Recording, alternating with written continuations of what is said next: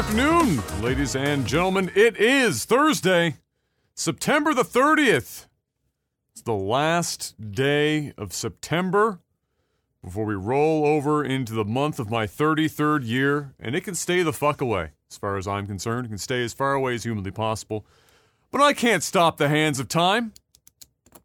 Much like Cher. It's just not possible. She tried, and if Cher couldn't do it, fuck knows I can't.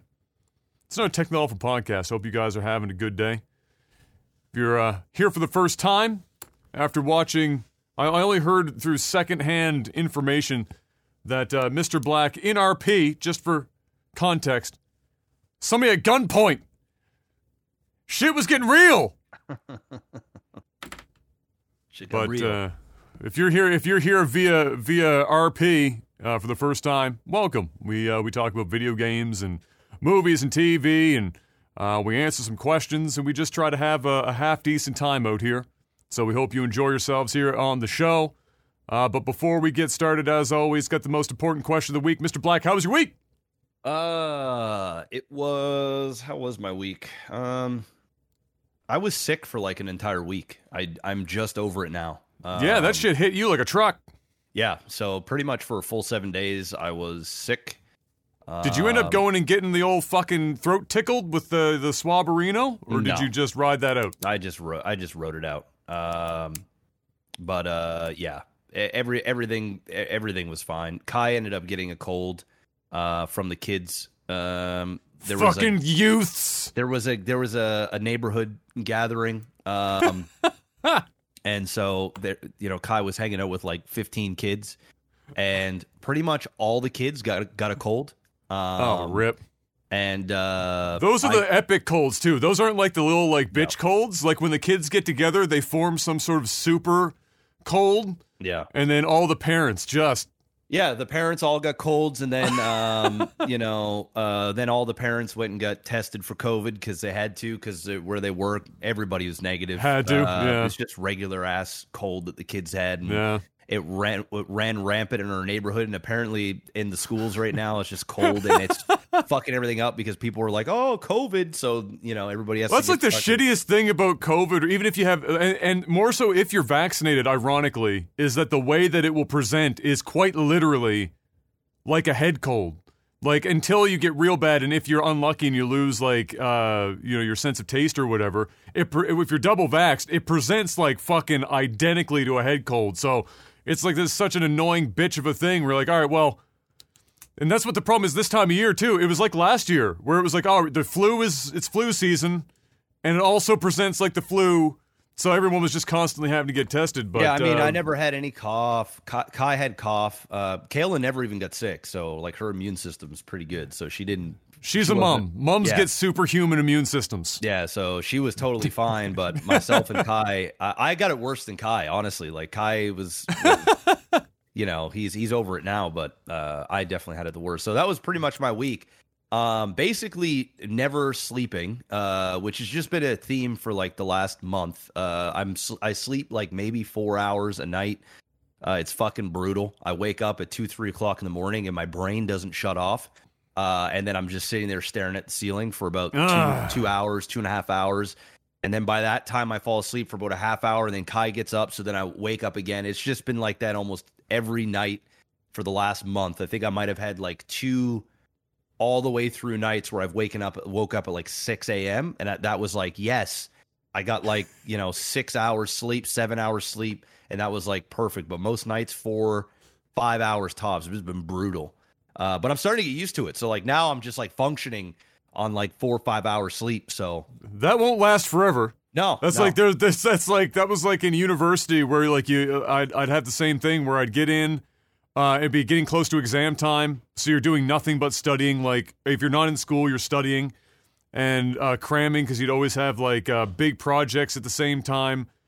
And, like, for the first few days, it sucks. You got 4 hours of sleep, and it feels like shit. And then all of a sudden, your body gives you a false sense of security out of nowhere. It's like, oh, no, I can do 4 hours of sleep. This is fine. I'm perfectly awake and aware. I'm sharp. And what's really weird is you'll feel mentally fucking razor sharp for, like, a few days. You'll feel like you've entered the Matrix. And then your body goes, gotcha, bitch! and then just fucking yanks the mat out from underneath you, and you literally die. Like you cannot, like you start to, like you drive and you forget the drive from point A to point B. Your brain just fucking goes to hell. And so yeah, it's a wild ride, but there you go. Well, I'm glad you're getting on the other side of it anyway. Finally, yeah, I'm good now. So yeah, I didn't do much this wonderful. week. Just chilled, watched lots of movies and TV, and just chilled. I got big ass week ahead of me this week coming because my tenants will move out tomorrow from my old house, so I need to go over there and prep that to get ready for it to be sold. In a few weeks it closes, so I've got a busy month ahead, but outside of that, I'm fine. Wonderful. Well, at least you got this out of the way now and wasn't in the middle of the fucking... Yes. That would have sucked some serious balls. So that's good. Yeah, this week for me, I got off the Magic the Gathering train for a bit. I had to step the fuck away. You know, competitive games and my brain only work together for so long before I have to just, you know, walk away from it. I couldn't even have fun with it anymore. I was just trying to make like meme decks and just play. Like, I wasn't even playing ranked. I was playing like the regular ass, just, you know, press play and then go find some people. The problem with Magic the Gathering is everyone is in full neckbeard sweat mode. It doesn't matter if you're playing ranked or not. And so now that the new decks or new cards and stuff have been out for you know, for a couple of weeks or whatever, a week, everyone's mathematically like decided the most efficient fucking decks, and they're using it everywhere, whether they're ranking or not. And so you're just trying to like have like a half decent time, have some fun, try something new, and they're like, no, you have to sweat, and if you don't sweat, you're gonna have a bad time. And so I stepped away from that, and I tried some. Yeah, I don't know if Jeff's internet's buffering or if it's just Discord being shit. Like his camera's freezing randomly every now and then. Well, things are running fine on my end. Yeah, it could just be a Discord connection or something. I'll actually just give that a real quick peek because I can't see in this full screen. So just give me like 1 sec, and I'll just press escape long enough to see. All right, so our connection to one another is fine. So it's just some random bullshit. It's fine as long as he doesn't permanently freeze. And if he does, that's fine. Hopefully it'll be a funny face. There you go. It's like when you take a picture just about to sneeze and everyone else looks beautiful, but you're like the one asshole that looks like somebody just punched you in the balls. Yeah, so I stopped Magic the Gathering after a bit. I got just to the cusp of Mythic, which felt pretty good, but then I just stopped. It was like, fuck it, I gotta walk away. And then I tried New World here the other day, like which I guess was technically still launch day because it launched like late in the evening or whatever for us, or in the early morning. So I played a little bit of New World, and then I finished The Forgotten City, which was that rewind time, originally Skyrim mod turned full-blown game. And I'm going to write the review when I get back from being away here this weekend. I really enjoyed that game, honestly. That's a really good, like, when you consider, and it always sounds like an underhanded compliment when you say something like this, but it was like 3 dudes and a Skyrim mod turned into a full standalone game. And it looks great. It runs well. It's really well written. The voice acting is good. Everything about it is great. And I greatly enjoyed it. So it's probably going to review real well, but I can recommend it ahead of time if anyone enjoys or enjoyed, say, 12 Minutes, that game, that kind of style of like mystery where you're trying to solve, you know, how to do something through time. Yeah, really well done. So finished that. And that was my week. Nothing else crazy. We're going down to the family home, Em and I, for a few days before we shut it down. We've got family staying there over Thanksgiving weekend, and then we're going to shut it up for the wintertime. And so we're just getting the last of that in.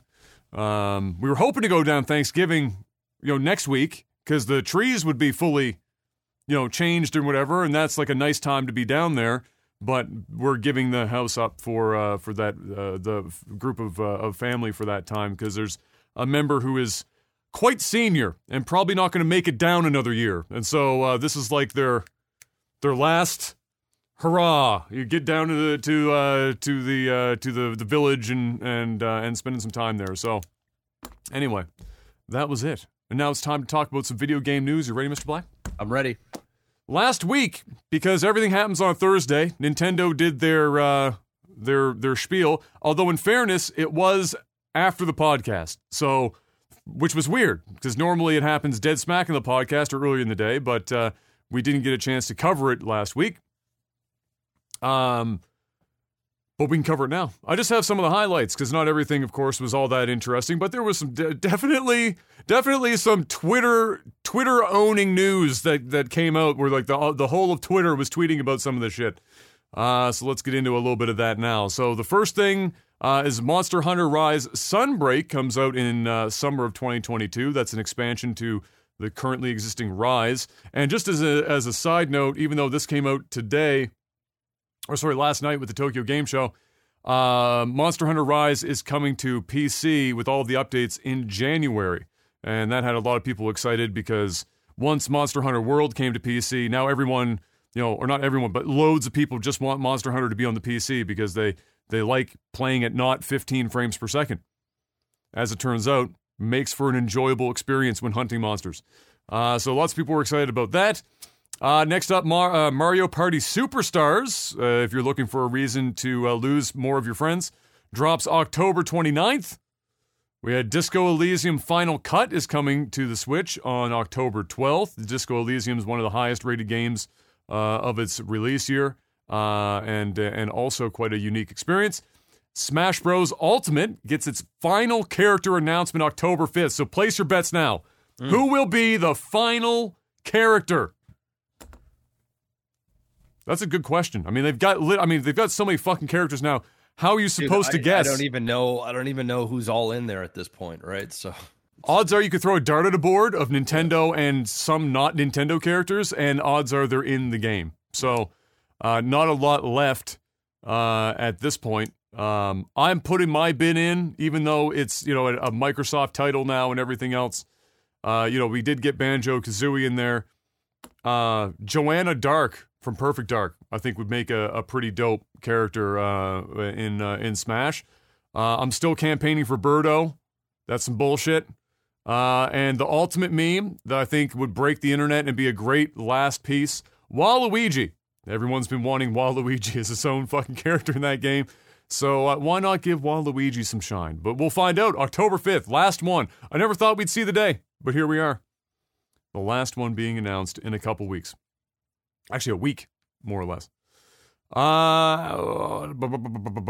was on my list? Knights of the Old Republic is coming to the Nintendo Switch on November 11th, so further proving that when you have 90 million consoles sold, you just put whatever games you have on the console, because you're going to sell some games.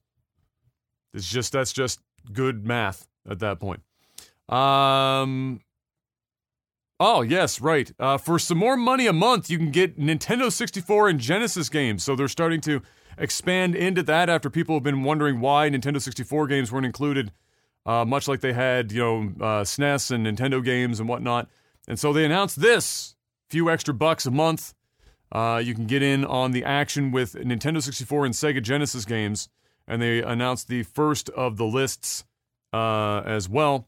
And the list are as follows: Super Mario 64, Mario Kart 64, Star Fox 64, Yoshi's Story, Ocarina of Time, Win-Back Covert Operations, which is a bit of a dark horse in there, Mario Tennis, Dr. Mario 64, and Sin and Punishment. Those are the first announcements for the 64. There were also, I think, some other ones announced that are coming, but these are the ones that are launching, I guess, with the service. As for Sega Genesis, we got Castlevania Bloodlines. It's a good choice. Contra Hard Corp. That's another good one. Dr. Robotnik's Mean Bean Machine. It's a mean meme machine, but it's there. Echo the Dolphin, which a lot of people laughed at until you forget that Echo the Dolphin was actually a really good video game. And so there's a reason it's there. Golden Axe. That's a hot one. Gunstar Heroes. I was shocked that they put that in there because that's always the one that when we talk about games that you would want to see, like from Sega, I always mention Gunstar Heroes, but it never seems to make the list. Here it is. Gunstar Heroes right off the rip. Musha, Phantasy Star 4, Rystar, Shining Force is in there. That's a good one. Shinobi 3, Sonic 2, so they picked the best Sonic right off the rip. Well, I guess you could make an argument for Sonic 3, but there's a reason why you never see Sonic 3 show up anywhere. Streets of Rage. I thought it was Streets of Rage 2 and not just 1. I'm pretty sure it's 2. and Strider, which is another good choice. So, yeah, that's the opening list. What are you thinking about that, Mr. Black? Other than the fact that you've got to, so the current, let me clarify here. So the current online membership is $4 a month, which gives you access to the NES and Super NES.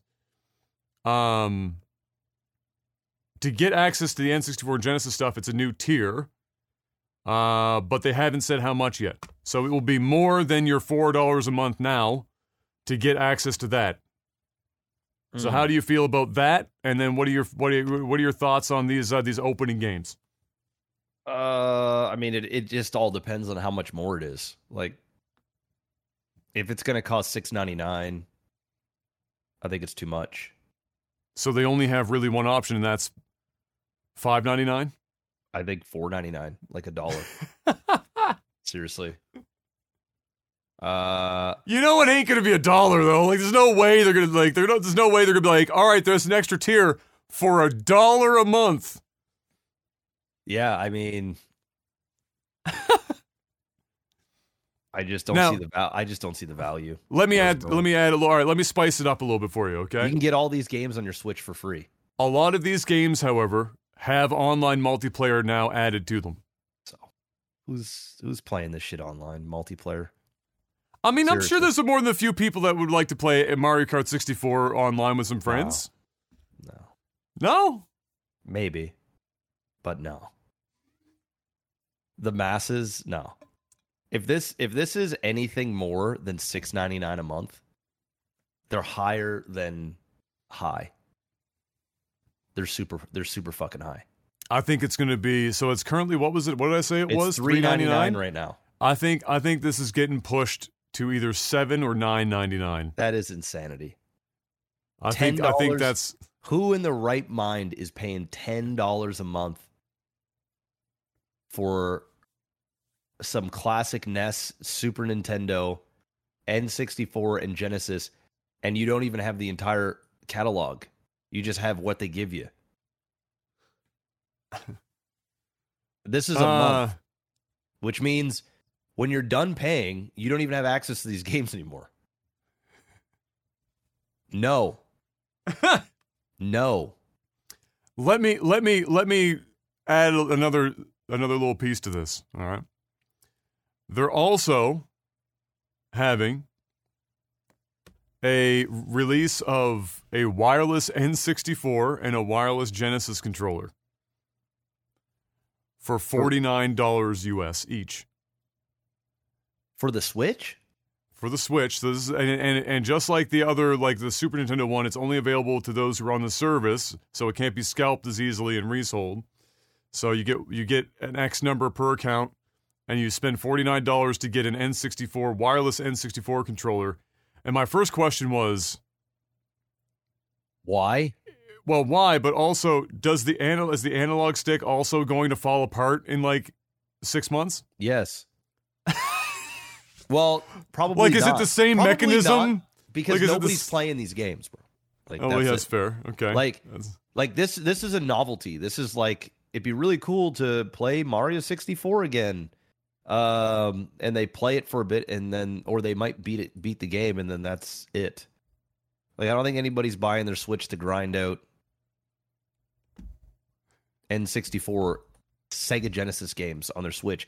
You can literally put the whole catalog on your Switch for free. You can just emulate it.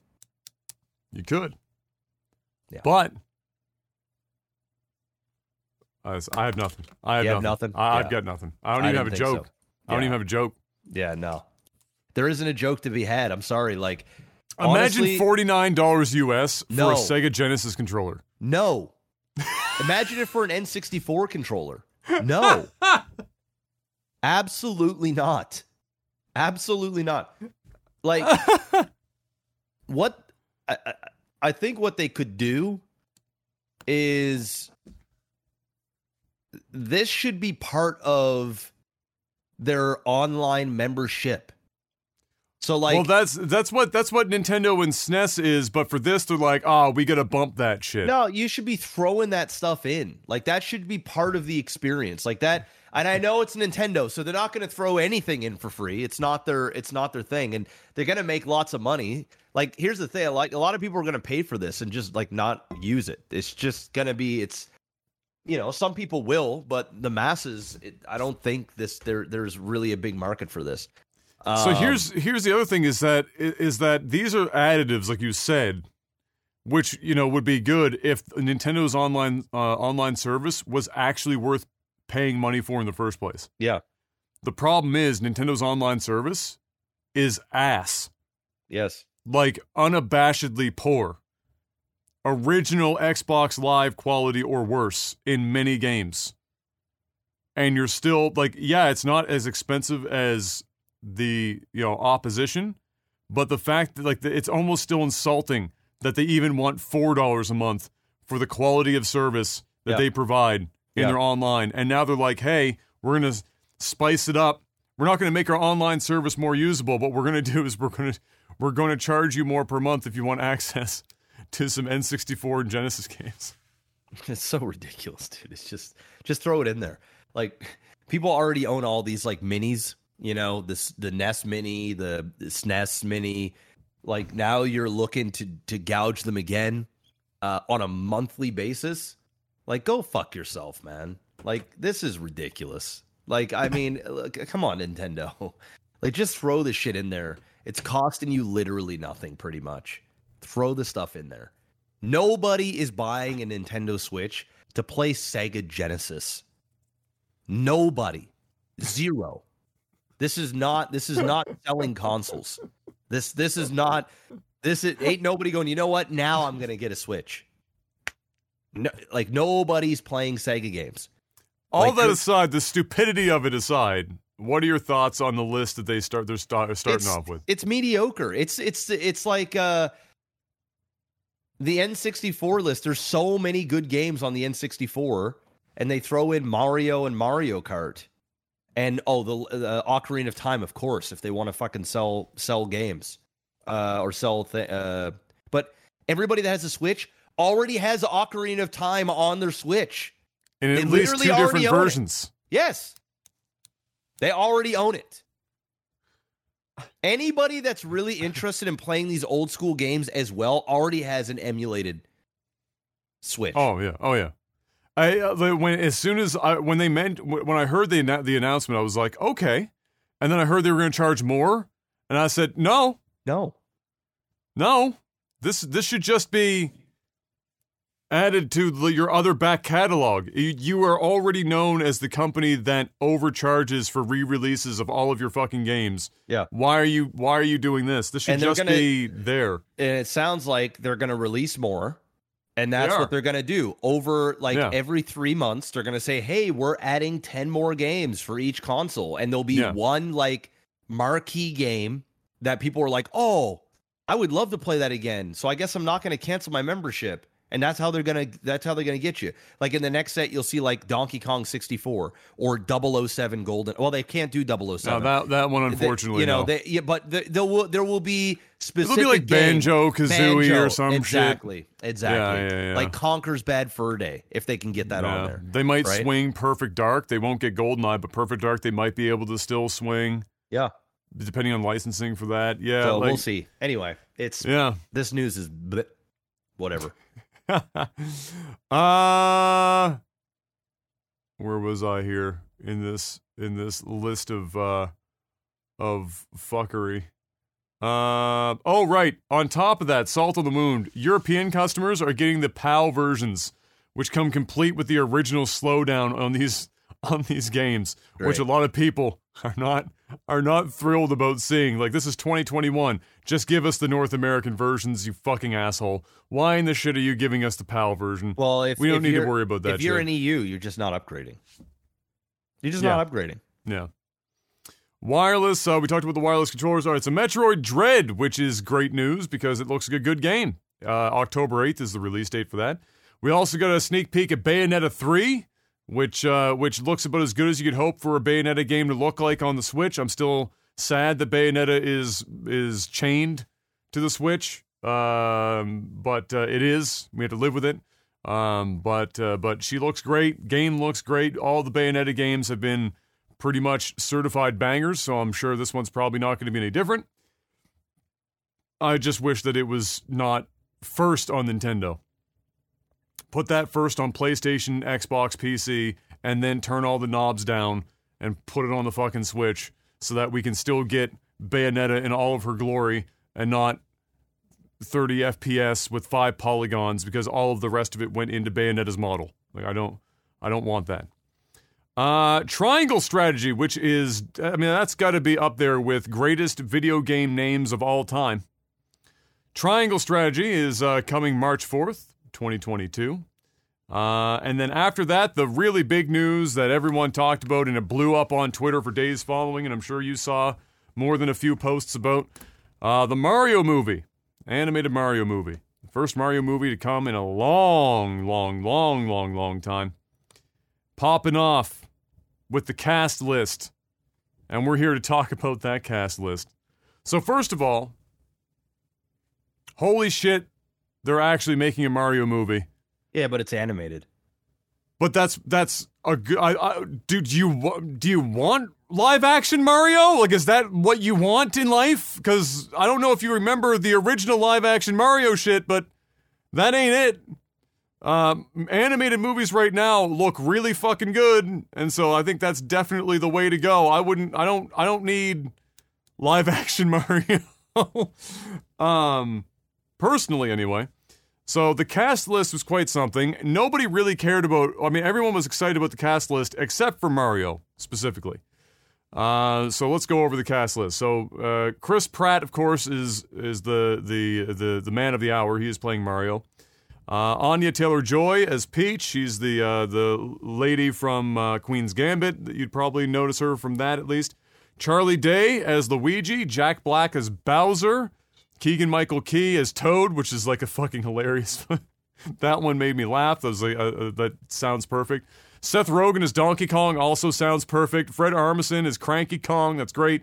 Kevin Michael Richardson is Comic. Sebastian Maniscalco as Spike. And surprise cameos from the man himself who's voiced Mario for 30 years, Charles Martinet. Or Martinet, I don't know if how French that last name is, but all the same, that last one, so the first one and the last one on the list is what everyone talks about, right? It's Charles is in here, why is he not playing Mario, why is Chris Pratt Mario, whatever. Everyone else seems to be, or everything else in this list, everyone seems to be happy with. Jack Black is perfect, Charlie Day is perfect, all these like perfect casting, and then people go, what the fuck, Chris Pratt? So the two reasons that I saw anyway, one was Chris Pratt being associated with, I think it was like, I don't know the specifics of it, but his association with I think some sort of church that people weren't happy with, I think, was why people were like low key semi-canceling Chris as of late. And then the second reason was, of course, that Charles is in the movie, but he's not voicing Mario. He's done it for 30 years. Maybe he does voice Mario. Maybe there is an alternate Mario. Maybe there's maybe the Mario is playing Mario. And you have him. You're not the first person that I've heard say that either. That's kind of funny. But yeah, that could be a thing. I mean, it's very possible that they may, obviously they're going to give him a nod, right? Like there might be a scene where everybody's dressed up like Mario and he's trying to blend in, and one of them is the real actor. Enter the Mario-verse. You never know, right? Like we have no idea. Where Nick Cage plays the noir Mario. I mean, so I guess probably the main point of discussion is how do I feel about the actor that played Mario for decades, 30 years, not being able to get his due. Yeah. When there's an actual big Mario movie being made. And well, my answer is simple. It's all about getting a movie approved. Yep. This movie is never getting approved without a big A-list actor playing the main character. It just isn't. Studio is just going to say, listen, we love the fact that your iconic role, and without you, none of this would really be possible to a degree, and we'll give you a nod in some way, shape, or form, which, by the way, he's in the fucking movie. His name is actually on the poster, right? You rarely see people that have played characters like this from like kind of no name. Like, I know he's not a no name, but he's not a household name. Like, Mario's a household name, but the voice actor isn't. If I saw the voice actor at the mall, I would have no idea that's the guy that played Mario. None at all. So we're talking press junkets. We're talking social media presence. We're talking notoriety, star power, and to get the studios to greenlight it. Even if you have all of these big actors supporting Mario, it still needs to be an A-list actor, or it's just not going to get approved. It's just really that simple. I know it's kind of a tough pill to swallow, but I think it's a nice thing that they have him making surprise cameos. And they said cameos with an S. So, because he plays more than Mario in Mario games. Yeah. Exactly. So he's going to be able to reprise a smaller role that isn't, 2 hours of that. And to be frank, my other reason why I'm happy he's not this is playing probably also mine, is I love me some Mario, but can the guy act? Like, act. Doing an animated film is much different than saying, here we go, having basically being a sound bite, a voice actor. Mario doesn't have long spurts of dialogue that is, storytelling. He is the voice of him, but he doesn't say, he isn't speaking for 2 hours, right? You play a video game for 2 hours, but you're not watching an animated film. And his accent, the way he talks, it would be monotonous and painful to go through 2 hours or an hour and 45 of listening to him act. Not saying he's bad at his job. He's the best, but he is not the best when it comes to creating a blockbuster animated films. When Chris Pratt is known to be an amazing voice actor that brings characters to life, and he's got a recognizable voice, but it isn't. You're not going to just see Chris Pratt when you see Mario. When you watch the Lego movie, you did not see Emmett as Chris Pratt. You don't.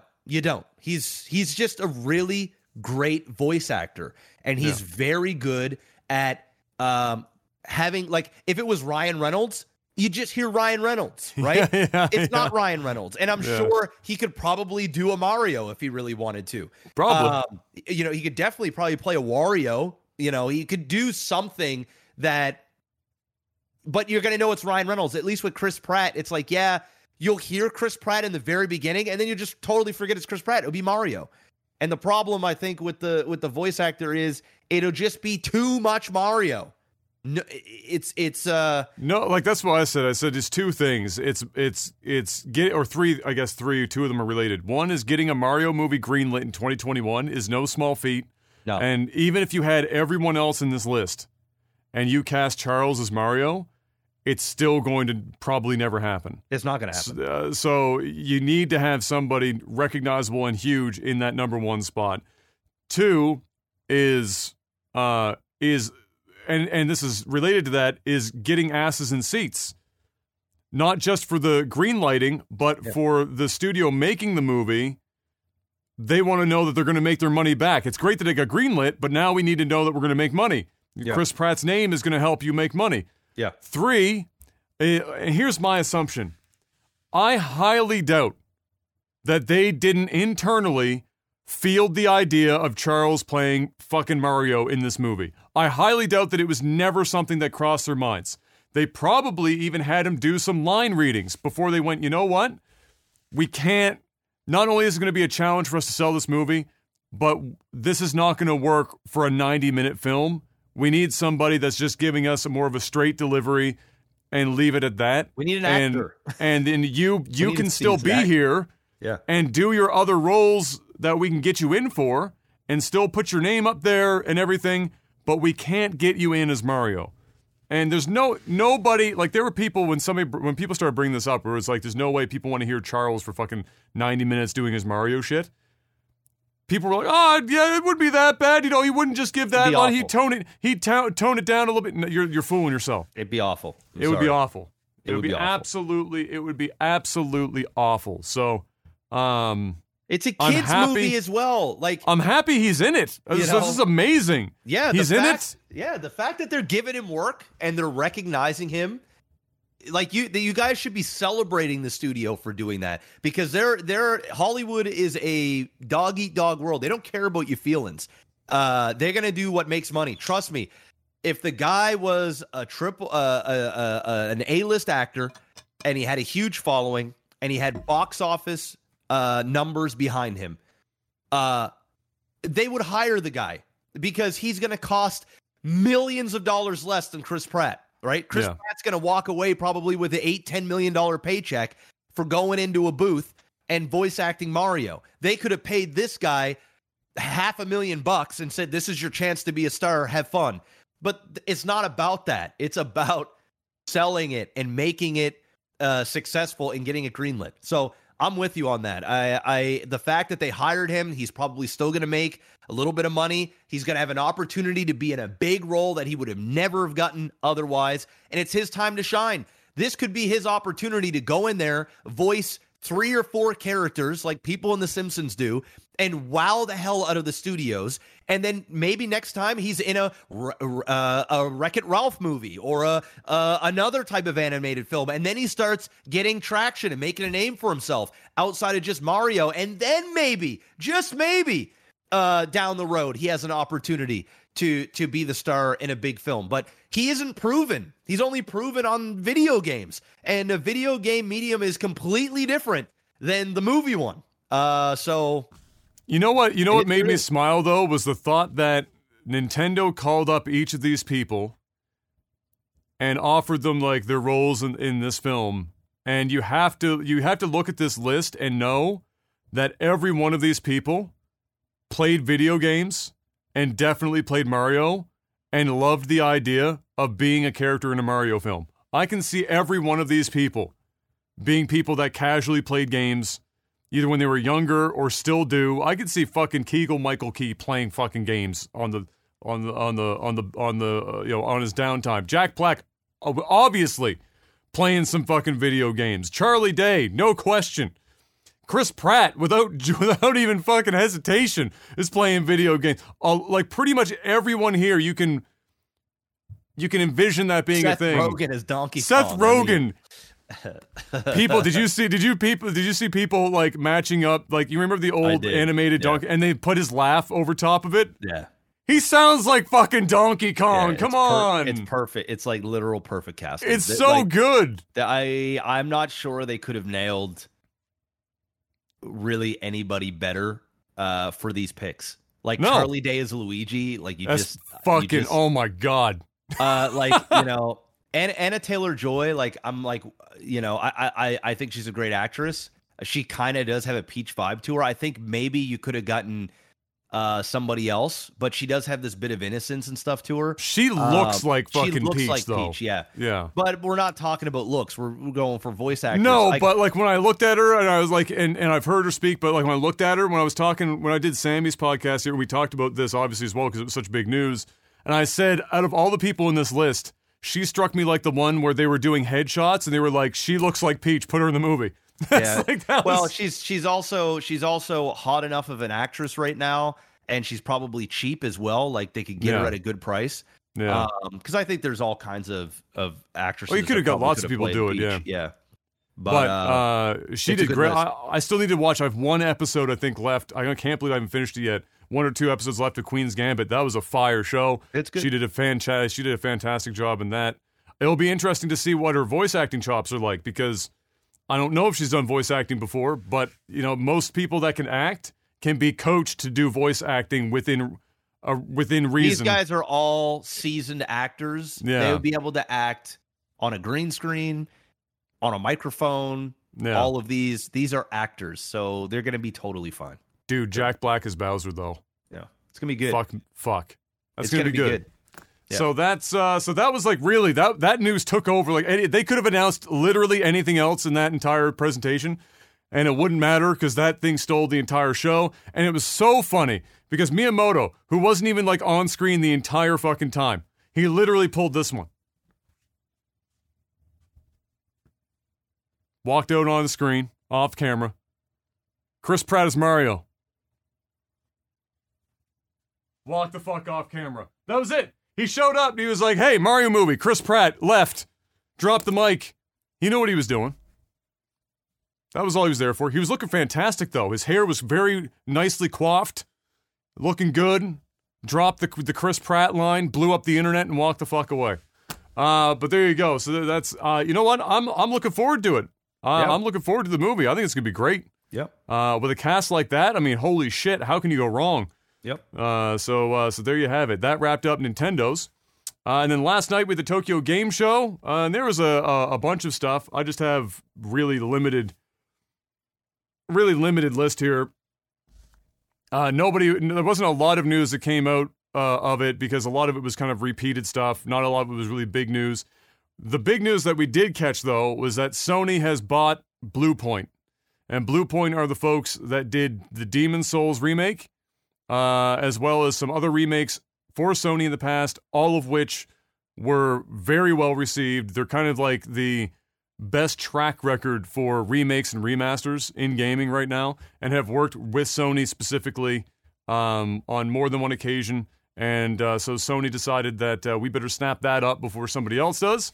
And so they are joining the Sony group, which is great news for them. That's going to give them a lot of talent to possibly bring more games out of retirement. But they did say that Bluepoint's first game is going to be an original work of some kind. That doesn't necessarily mean it will be a new IP, but that does mean that it's unlikely to be a remake or a remaster. They're going to be allowed to go out and actually make a game that isn't somebody else's game, it seems. So we'll have to wait and see more information on that when they announce it, but that's what they did say, is that, I guess they were trying to just get people to understand that they weren't just buying them up so that they could keep remaking games for the rest of their lives. They were actually going to be allowed to make some of their own games. Other than that, we had Blizzard finalizing an $18 million settlement for one of these several lawsuits that are sitting on their desk right now. And that will go to the employees affected by that lawsuit. I can't even remember which of these several employment board lawsuits this one covered, but they set aside $18 million for that. And so that is now done and dusted. Twitch is going to be now allowing streamers to require accounts that want to chat in their streams to verify their account via mobile or email. That's one of the steps that they're taking in this whole hate raid situation and issues that arose from that. I'm happy to see this. It blows my mind that it wasn't done in like fucking 2015. The fact that Twitch was operating where chatters didn't have to verify their accounts via email or phone for this long is such a mindfuck to me. I can't remember the last website I signed up for that didn't require some level of email or phone verification. And Twitch has just been running this bitch all this time until now with none of that. So that's positive. I just wish they had done that sooner. The other thing that I mentioned, I tweeted about this the other day. This was one of the things I mentioned, actually, is this. So that's good. But I also said, why, even if it was temporary until they had a better solution, why not limit raids and hosting to partners and affiliates? Because really, who else is doing substantial raiding and hosting outside of partners and affiliates? Yeah. You do that, and you literally, even again, if it was temporary, you immediately stop all of the bots' ability to do this shit. The only way they get it is if they jacked another account that had that status, or you somehow managed to get a bot affiliate status on the platform to do the shit. So I'm hoping that they implement that one way or the other, or at the very least have the option, like this is an option, even though this should be mandatory, the whole fucking email and phone, that should be mandatory site-wide, but they're as an option. But if you want an option as well, would be for streamers to only accept raids from affiliates and partners. Well, what I think you can do as well is when you're about to get raided, in your chat, why not just have a pop-up that, hey, person's about to raid you, do you accept the raid? You can accept or decline it and just say no. That would work too. Because sometimes you get raided, and this has happened to me many times. I appreciate it, but I'm about to go off stream. Like I'm literally it's like a wasted. Yeah. So you're gonna waste a raid. So why not, when somebody raids you, it gives you 30 seconds or whatever. If you don't say anything, then it will just raid you because you might not be paying attention. But to have a decline or accept would go a great deal. Not only that, it gives you an opportunity as a streamer to be prepared for the raid, so that you're putting your best foot forward. Oh shit, 1,000 people are going to come in. Maybe I probably shouldn't be slumped in here. Not really doing much. Perk up. Get ready to. Sometimes I have it in follower only mode. Maybe that gives me the time to turn off follower only mode, so that not everybody that gets raided has to follow my stream to say, hey, Nova raid. You know what I mean? That would solve a lot of problems. Also, it just solves the problem of these hate raids. You just don't accept it if you don't know who the fuck is raiding you. It's like, nah, I'm good. No. I'd be good with both of those as a thing. Only affiliates and partners as an option. Yeah. And allow you to have that toggle as well, where it's like, warn me and have me verify that I want the raid to happen in the first place. Because it does give you all those added benefits of preparing yourself, knowing it's coming, getting ready to give your spiel. Yeah. Not being caught off guard, whatever. Not only that, it's your fucking show. You should be in charge of what happens on your show. Yeah. Somebody should never be able, even though 99% of the time raids come in as something that is celebrated positive, and they're doing something nice for you. Yeah. But it's your show, because that streamer that raids you has the ability to take over your show, to take over your dialogue, what's going on in your chat. They become the focus, even though it's a good focus and we're not complaining about it. But you should always be in charge of your own show. What happens if it's a random person that raids you and you don't like their community and the way their chat is, and you have no choice but to be raided and then have these people come into your community? I don't want to make it sound negative, but give all of the control to the person that's streaming. Let me accept or decline any outside interference that could be coming in. It's really that simple. I agree. I 100% agree. Yeah. Here's some breaking news related to Twitch. Just posting this in chat. This comes in from Zach Busey, who's broken a lot of Twitch's features long ahead of Twitch announcing them. Twitch is going to be doing a test with a small group of streamers to make Boost This Stream a paid feature. Just absorb that into your soul for a moment, Mr. Black. Let that wash over you. Boost This Stream, a paid feature.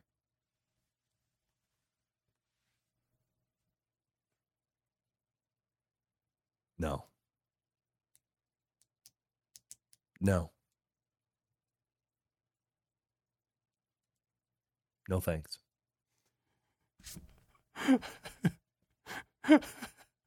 So Twitch is getting into the paid for views game. Is that what we're getting into now? Is that what we're getting into?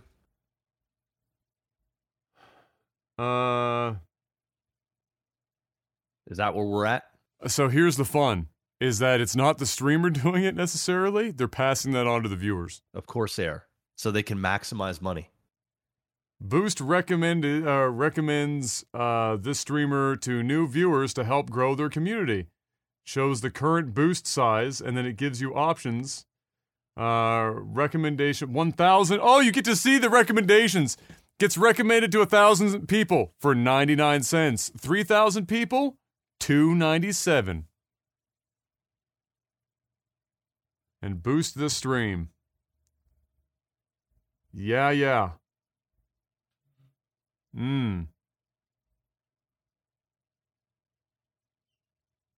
I don't know. I How do you even respond to that? What is?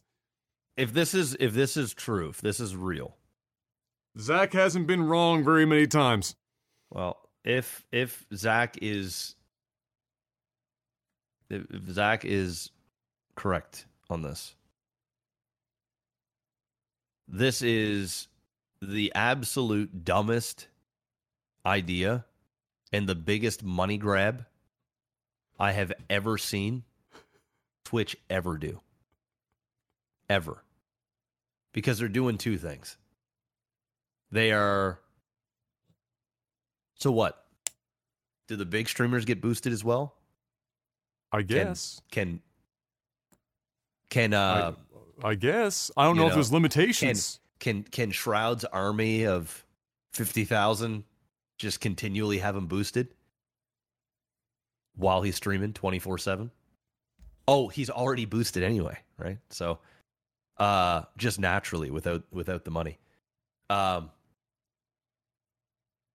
Listen, I don't think this is going to fly because this is going to be an absolute shit show to the highest degree.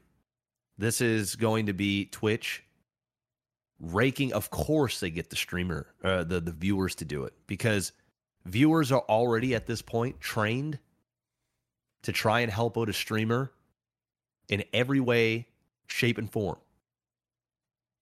And this right here is saying, hey, viewers, I know you've been watching Nova War grind it out here for the last 10 years. How would you like to help him out and get 3,000 recommendations, maybe double his viewership? Of course, viewers are going to want to help you out. So they're just going to start piling $2.97 every day that you go live. You know what the best part about this feature is, Jeff? Is that it bypasses the streamer altogether for monetary gain, and it goes directly into the pocket of Twitch. Yes.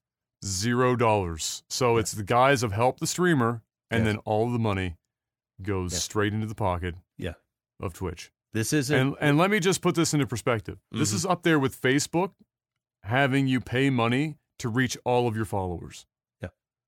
It's up there with that level of crazy. I think this is worse because at least on Facebook, you the content creator, you're the one paying. You're the one paying, right? So like if you want to pay, like if there's something very specific that you want to announce or that you have a special piece of content that you want to get out there in front of a bunch of people, it's paid advertisement. Oh, and I can write it off because it's a business expense, marketing, it's advertisement. I can't write off if Panic Switch decides that he wants to go and pay Oh, and by the way, 3,000 recommendation, that ain't the top. There's going to be like $19.99, 10,000 recommendation. They're going to, if they come up with this, there ain't going to be 1,000 recommendation. That's going to be the base. It'll be the base. You know what's funny though? Is the real question will be what's the conversion on number of recommendations versus people that actually show up to your fucking stream? Oh, people are going to get desensitized by it, and they're already going to know. And they'll just ignore it. Listen, the gamers, the viewers, they're not stupid. They know what's going on. This isn't organic traffic. This is paid. You put paid in front of pay to win. Hey, you want to become an affiliate on Twitch? Pay. You want to have partner? You want to get partner faster? Hey, it's not going to be like, hey guys, if you got that free 99 Twitch Prime sub, Go ahead, hook a brother up. Oh, and by the way, if you really want to help me out, throw me in on that recommendation so that our community can get bigger and Twitch's pockets can get fatter. But wait. Maximus, you don't understand. Yeah, Twitch is making the money, but it's bringing people to your stream, and then you can make money off those people. I didn't think of that. Wow. Damn. That's priceless, Mr. Black. You could idea. turn those recommended people into 10-year-long subscribers. That's $500 of revenue. Maybe it's spread over top of 5 years or 10 years. You know what else this is going to do? This is going to, once again, if this is real, I have a hard time believing this, although part of me believes this. This is going to demoralize new streamers that are just starting, because now not only is this platform oversaturated by, listen, if you're getting into streaming in 2021, Godspeed. You're late. Not saying you can't make it. I wrote the book about it. It can happen. But I mean, I wrote the book in 2018. It's 2021. A lot has changed since then. You could win the lottery too, Jeff. You could win the lottery as well. You want to make it in streaming on Twitch in 2021, you have to be an anomaly. You actually have to not only have no life, so you got to dedicate your being to this, which means that job you're working right now, the kids that you're taking care of, the spouse that you're trying to spend time with, that all takes the back burner.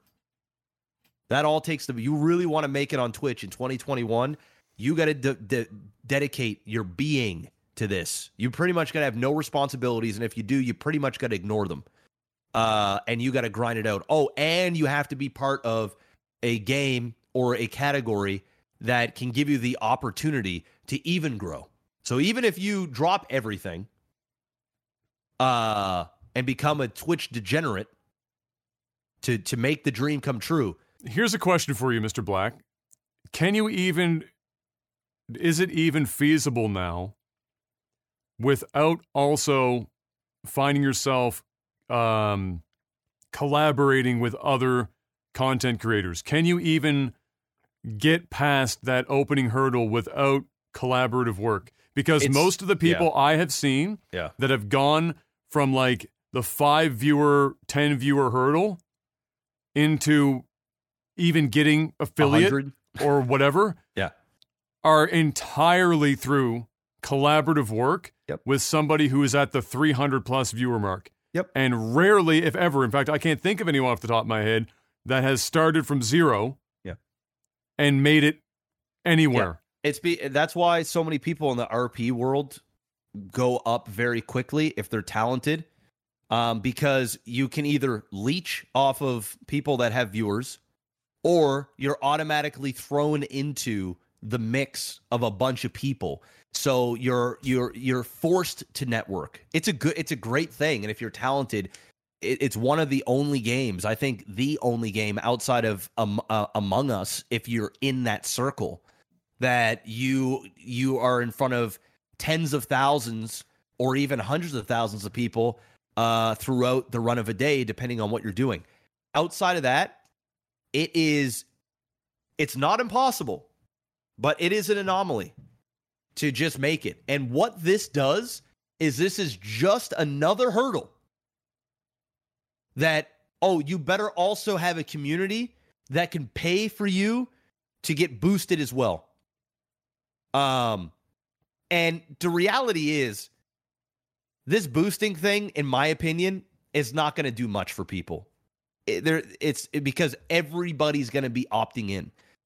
Every streamer is going to have their viewers, or their viewers are just going to want to pay to be to play in this and to try and help you're now going to have competition on the recommendation board pretty much all the time.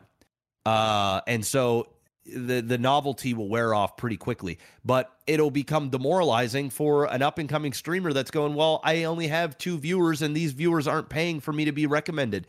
I guess I'm going to have to call up my brother and he'll have to log into his account and then pay to have me do it, you know? Or you're going to have streamers that are going to feel it necessary to create secondary Twitch accounts to basically kind of bot their own channel, like pay for viewers, right? Like that's kind of where it, and trust me, that's what will happen for these smaller streamers. You know, especially if it works, it'll everybody's going to be doing it, right? So this is not a good idea. It opens up the gateway. Like, what's next? Pay for front page? Like, is this the gateway? You know, pay for front page. I think if this thing gets approved and it makes a lot of money, I think that there is a strong possibility that something in that realm could happen. Look, this, yeah, I have to believe that this is going to get stuck in testing and never fucking leave. Me too. I have to believe it. Yeah. I'm not ready to believe that hard that Twitch has become a dystopian fucking shithole. Yeah.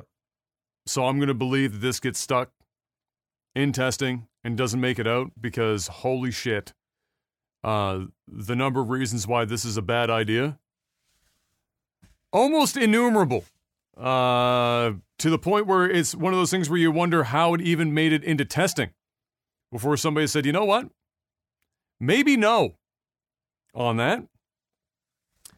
But there you go. Next up in our list of things, where was I here? Grand Theft Auto Trilogy Remaster was rated in Korea and is now expected to be launching in November based on the information that we have. So if you're waiting for that to pop, seems like November is our current best guess at that. The Game Awards 2021 is slated for Thursday, December 9th. Of course, it would be a Thursday. Thank you, Jeff Keighley. Much appreciated. Love you. Marvel's Avengers will be coming to Game Pass today. It's the 30th.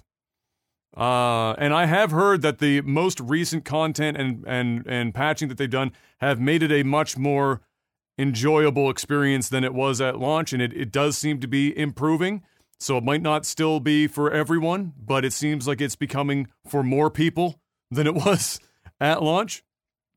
But yeah, and all the better if you have Game Pass. You don't have to spend the money to find out. You're in. You can find out if you like it or not.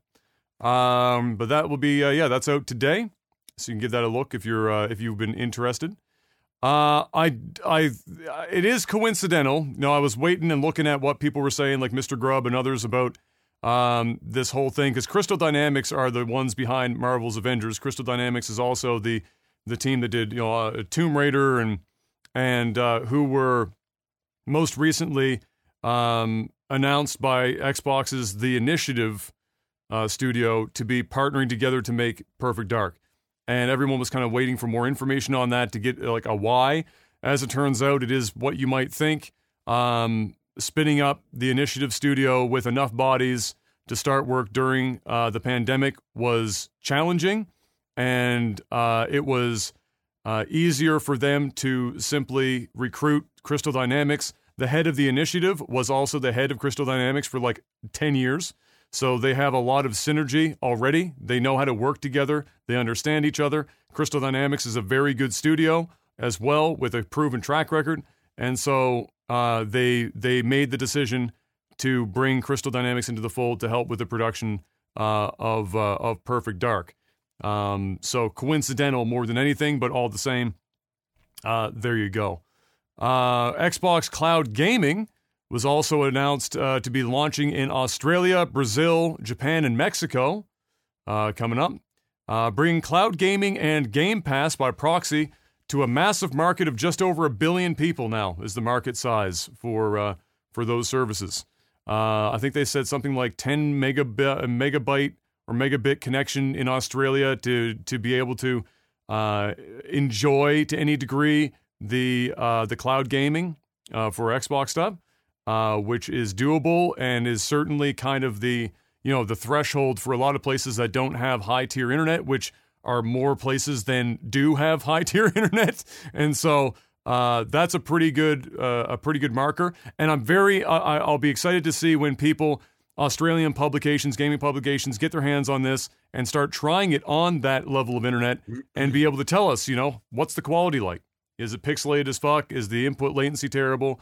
Or is it quite doable at that level? Because if it is, then that's a really big hurdle crossed for cloud gaming, is being able to provide a good experience for people that don't have fiber optic internet into their homes. IGN did a massive best game of all time vote, in which they were posting this stuff on social media over the course of several days. I'm not sure, because I didn't read into it further, I'm not sure how they got the list that made the bracket in the first place, if those were also sent in by people or if they decided it internally and then did the voting afterwards. However, it ran, and we have a winner. And the IGN readers have determined that God of War 2018 is the best game of all time. The bracket, I can say, was already kind of weird. There were some very interesting choices that even made the bracket in the first place. Like The Sims 3, for example, probably didn't need to be in the running on any side of the bracket for best game of all time. But some of the victories on this bracket pained me severely. There were some in there that made absolutely no sense. Like, what was there? There's a really good one in here. Where's that?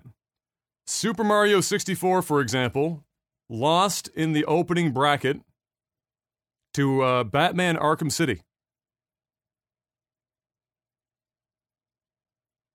Pain. I felt physical pain when I saw that. It also tells you the level of gamer that was voting on this list. Yeah. Listen, anything that comes out of IGN's mouth. Well, this was IGN's readers, too. This is the readers of it. Exactly. Yeah. The sheep that follow IGN is bad. All right? You can't take anything IGN says seriously, ever. I'm sorry. They're bought and paid for. All right? The only ones that follow them are sheep. So I did, last night at the end of my stream, I took the bracket they provided, and I ran through the whole thing. It took me an hour. Oh, God. We're not doing it here. No, we're not doing it here. I'm just going to say, the final two games in my list, some of the bracket matchups in the first round were fucking heinous, too. But the final two ended up being GTA 5 on one side and Ocarina of Time on the left, and I gave it to GTA 5. And I could make a case for either of those games being the best game of all time for different reasons. But that's what, from that bracket, that's what it came down to. It was GTA 5 on one side, Ocarina of Time on the other. I gave it to GTA 5. But in their list, I think their list ended up being a competition between GTA 5 and God of War. But some of the games that got put out early on that list, like, fucking just crushed my soul. Like Super Mario 64, not making it out of the opening round and losing to something like that. Batman, Arkham City. The Arkham it was a good game. Good games. It's not Super Mario 64. It's not Super Mario 64. Jesus fuck. Stop the madness, dude. Just stop the madness. Yeah. It's really hard when you do lists like this, though, because there's several problems. One of those problems is that people want to err on the side of the newer games, because newer games are better than older games on average for obvious reasons. We've had more time to master the art of making video games, but that's why you have to look at it. You have to look at these games within the pocket that they were released and compare them to each other within their release, which was part of my struggle with World of Warcraft in this list, which made it relatively far in, but that game has been running for like 16 fucking years. Yeah. So trying to compare something like World of Warcraft to other titles that came out one time And it's like, what the fuck? Like, no matter how influential World of Warcraft is and how good it was at its peak, it was like you're comparing 16 years. In fact, in the bracket for me, it was World of Warcraft versus Ocarina of Time before the finals. And I'm sitting here going, I've got to compare 16 fucking years of one of the most influential MMOs of all time. But still, they had 16 fucking years versus a single release of Ocarina of Time in 1998. Like, it's really crazy. And then other things that were weird in the list, they had Tetris in there, which is like a cheat code, because ultimately, and this is why I said, you know, there are certain games that transcend game lists like this because they just win by default because of their impact on the industry. Tetris is one of those games. You don't get to even put Tetris in because Tetris just immediately goes to the front of the line because fucking Tetris. Same with Pong. If you put Pong in, Pong just wins. It's the game that basically created the fucking video game market. You don't like it's in the pantheon. There's Pong, Tetris, and I put Minecraft in that pantheon now. It's above gaming. Minecraft is bigger than gaming now. It's not even it created a genre, but it's its own game. It's like Tetris, it's like Pong. So I took it out of the bracket eventually. I moved it up and I was like, you know what? After a point I was like, I got to give it its opponent the bye because Minecraft is bigger. It's the pantheon now. So some of them you have to like take them out of the fucking list and put them up top. But yeah, very weird list. Very interesting stuff was in there. But there you go. God of War. Not to say that it isn't a good game because it is an incredible video game. The 2018 God of War. But best game of all time. Not even close. Maybe a stretch. Not even top 10. Literally, it's not. It's probably not even top 25. Not to put you on the spot, but what is your greatest game of all time? Which is really fucking hard. It's not easy, yeah, but what is? Like, I can't really say because that's too much of a complex question. You start to compare genres that don't even make sense. Like at one point, it was like StarCraft versus like fucking like Ocarina of Time or something. It wasn't that, but that was like the point. Like, how are you supposed to fucking compare an RTS? I did beat God of War. So, and it's not even top 25. Sorry to break it to you. I beat the majority of it without using the UI. I turned it off. God of War can go and suck a fat nutsack. All right, if you're gonna try and put that, it's like saying a Honda Civic Si is a better vehicle than a Ferrari. All right, yeah, it's a nice car, drives well, it's reliable, it's the best version it's ever been. It's no Ferrari. I'm sorry. We're just in a different... You're driving a Honda. I'm sorry. It's just, you can't... It's great, but it's not a Ferrari. How can you? It's great in its own right, but it's not greatest of all time. It's laughable. That's laughable.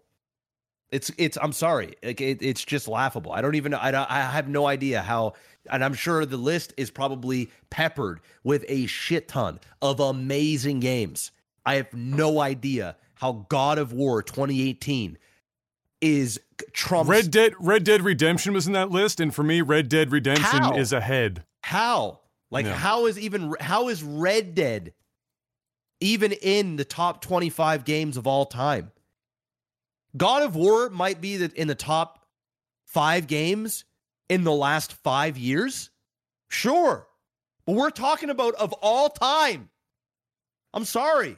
My 34-year-old soul has seen and played too many games and have been through many different generations to tell you, spoiler alert, for your 14-year-old or 18-year-olds out there that absolutely love God of War, it ain't the best game of all time. I'm sorry. My list almost became Ocarina of Time on one side and Mario 64 on the other. And there's a reason for that. If you look at when they came out, not only were they... Listen, I'm sorry. I'm reading this chat right here. No, go ahead. These motherfuckers think they know what I'm playing. I own Red Dead Redemption 2. I sunk 30 hours into the game. And you might be thinking to yourself, 30 hours in Red Dead? Ha! That's nothing. I've got 300. You didn't really play the game. Well, guess what? It didn't capture my attention the way a game should after 30 hours of playing it. It ain't the best game ever made. It isn't even in the top 10. I'm sorry. Minecraft's a better game than Red Dead. It will stand the tests of time. It will be replayed more. Your children will play Minecraft. Your kids will say Red Dead Redemption sucks ass by the time they're 14. Same with God of War. They will fucking hate the game. They will say, Dad, Mom, how did you play this? They will play Minecraft. And they will love it. Sorry. This ain't even a hot take. This is reality. This is reality. What came down to a lot of these competitions in this list was you were looking at games that were not only, they were old, but they were rated categorically incredible at their time by both critics and players. But not only that, but they influenced or created entire genres upon the release. So they got it right out of the gate. So my list almost became Ocarina of Time and Super Mario 64 for similar reasons. You're looking at Nintendo who could not have smashed two games out of the park fucking harder. You've got like one of the first, if not the first, honest to God, open world 3D third person action adventure game. Blew it out of the park. Mario 64. Dude, basically Nintendo the first owns the list. Honest to God, yeah, like open-ended platformer 3D third person and crushed it. And like the mechanics that they included in those two titles went on to be permeate the entire fucking genre for the rest of time. Yes.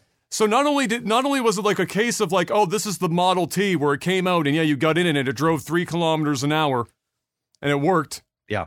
They came out and they skipped right to like, they skipped right to Ferrari. They went, fuck it. We're going straight to the head of the line. Performance vehicle. Nearly perfect video game. Yes. And first of its kind. Yes. Good luck all that come after. Yes. Listen, you want to put Red Dead Redemption at the top of these open world survival genre. Like you can give God of War. I wouldn't smite you if you gave God of War the greatest game of that genre, of that type of game. But we're talking about, the list says, the greatest game of all time.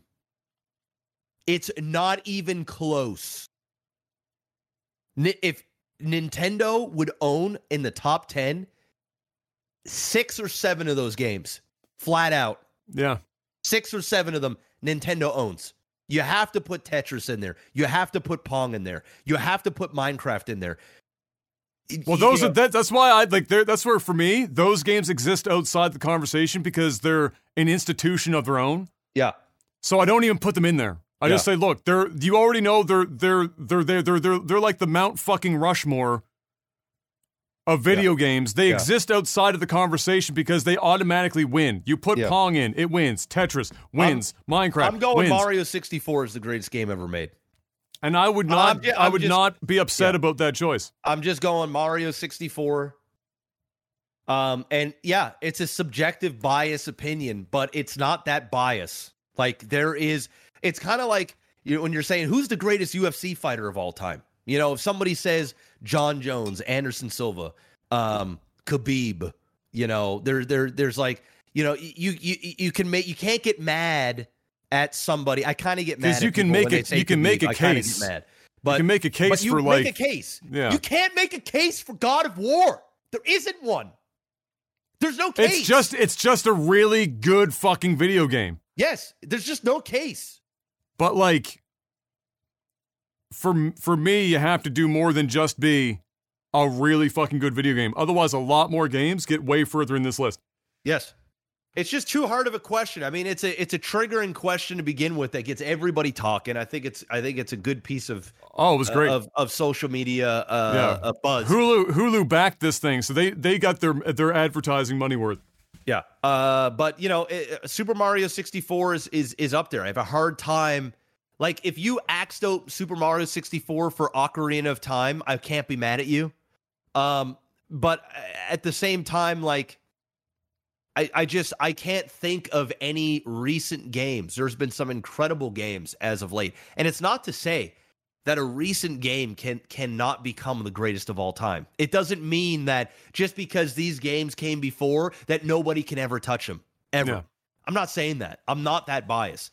But I am telling you that the only recent games that could ever come into that talk is Minecraft and Grand Theft Auto 5. That's it. And not Grand Theft Auto 5 because I play it for a living. I didn't even play the campaign of Grand Theft Auto 5. I didn't give 2 squirts of fucking piss about the Grand Theft Auto franchise before I started role-playing. It's the fact that how many games they sold, how moddable the game is, how relevant it stayed, how vast of content that is being created around this, and how it's transcended online play and has stayed as relevant and as popular as it has. Oh, and by the way, the game's incredible as well. It's just, it isn't a glitchy fuck show. It's a good game. The storylines are well acted. They come out with these games like once every 7 fucking years. They take their time with it. Rockstar knows what they're doing. There is dialogue to be had when you want to throw in maybe those 2 games in the mix for for the game of Rushmore. You can throw those in. I don't get mad at you. You can't throw in The Witcher. You can't throw in God of War. You can't throw in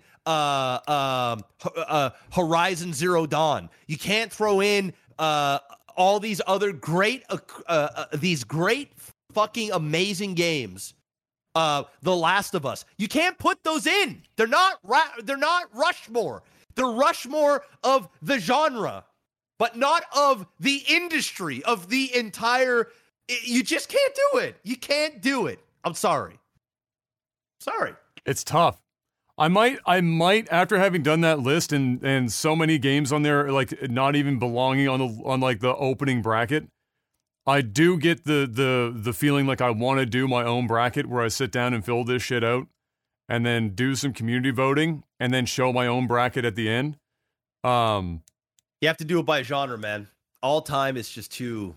Well, all time is fun, but whenever I do, like when I put the video up, the reason why it's an hour is because I'm talking about the stuff like that, and why it's difficult, and why, like at the end, I could have just as easily put some of the other games that didn't make it in the finals and been like comfortable having that conversation.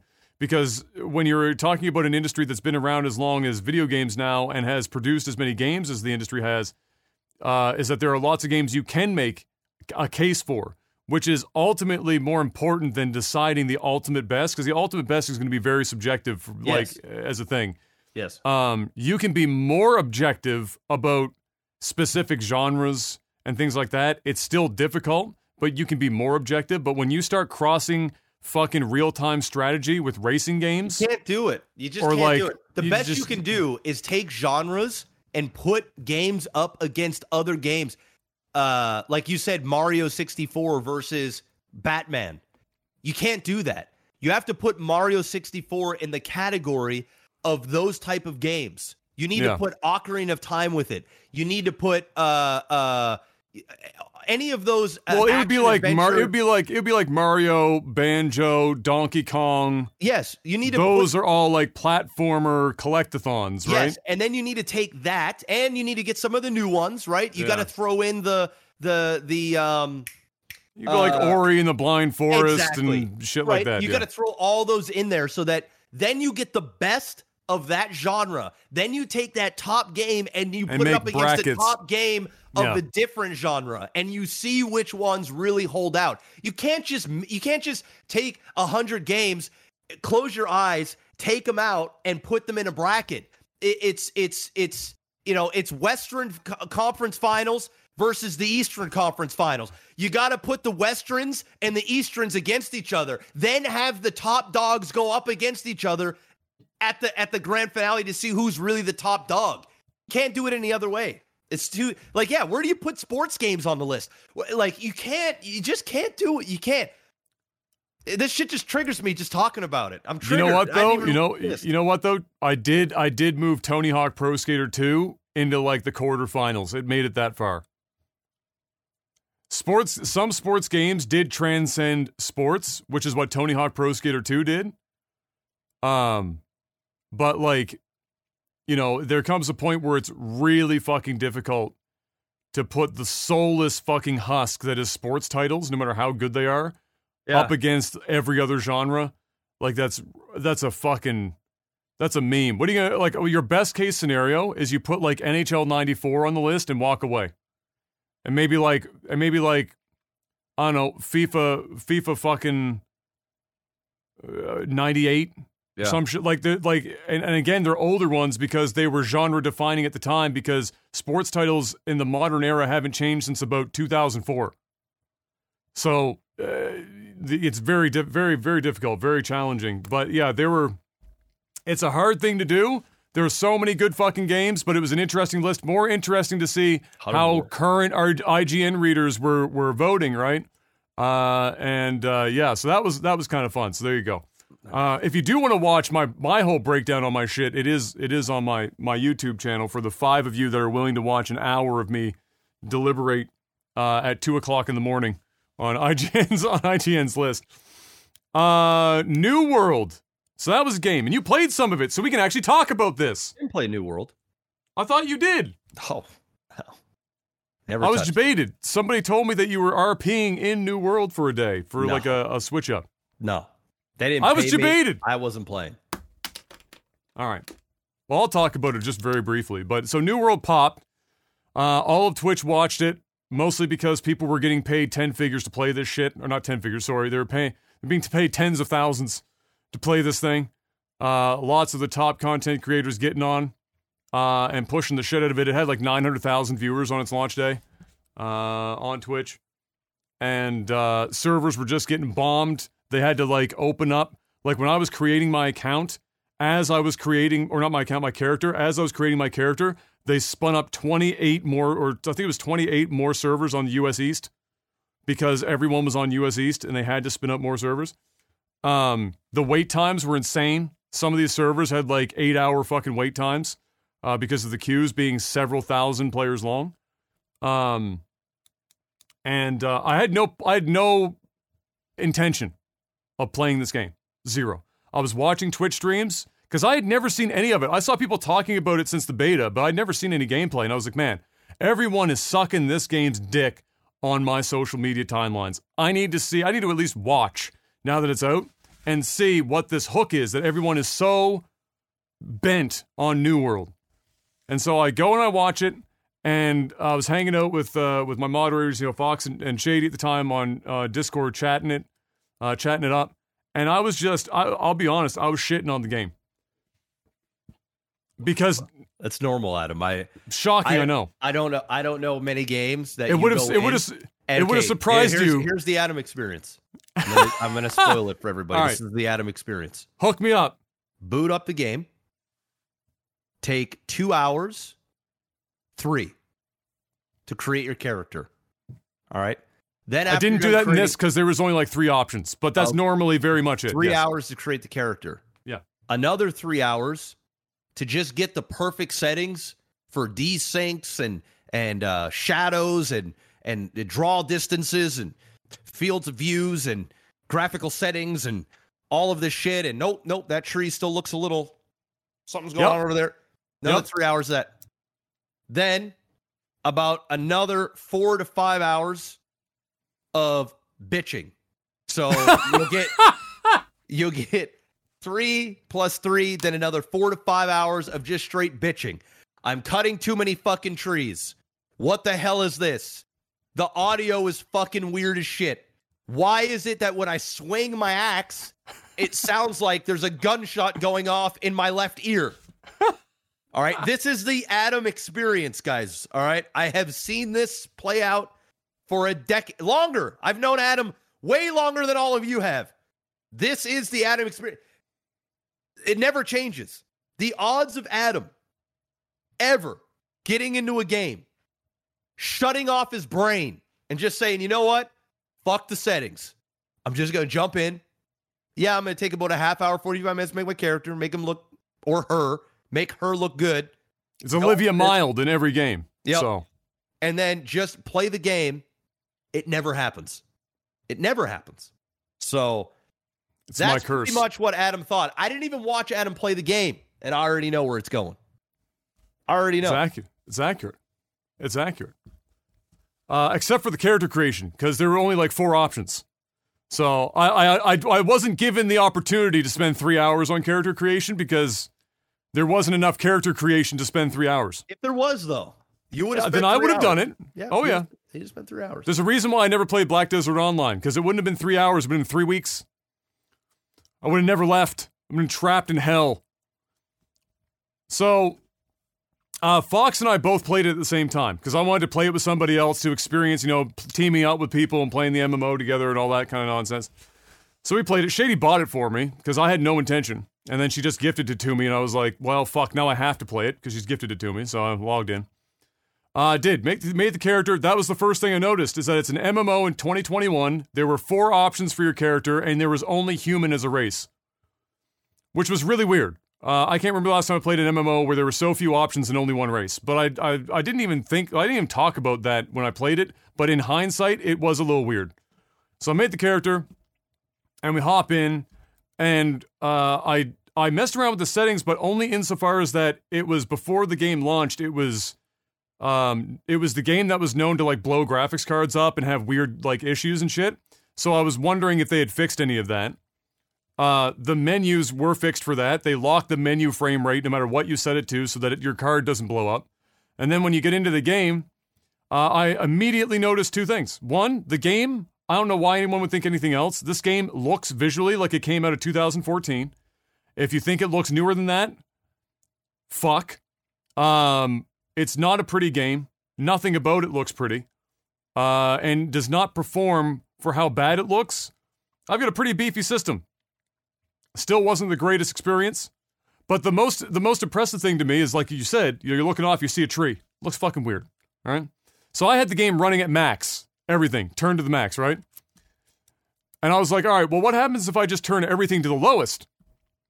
I fucking shit you not.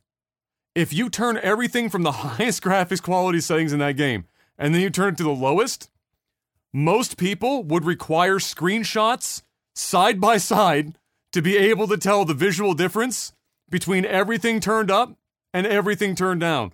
And when I turned 2 settings up a little bit, it basically matched. So you don't have to run this game at very high on every setting to have it look basically identical. Just, you can fucking put textures to very high, shadows at high, and everything else could be dirt poor at low, and it doesn't fucking matter. The frame rate's still unstable. Lock it to 60 and walk away.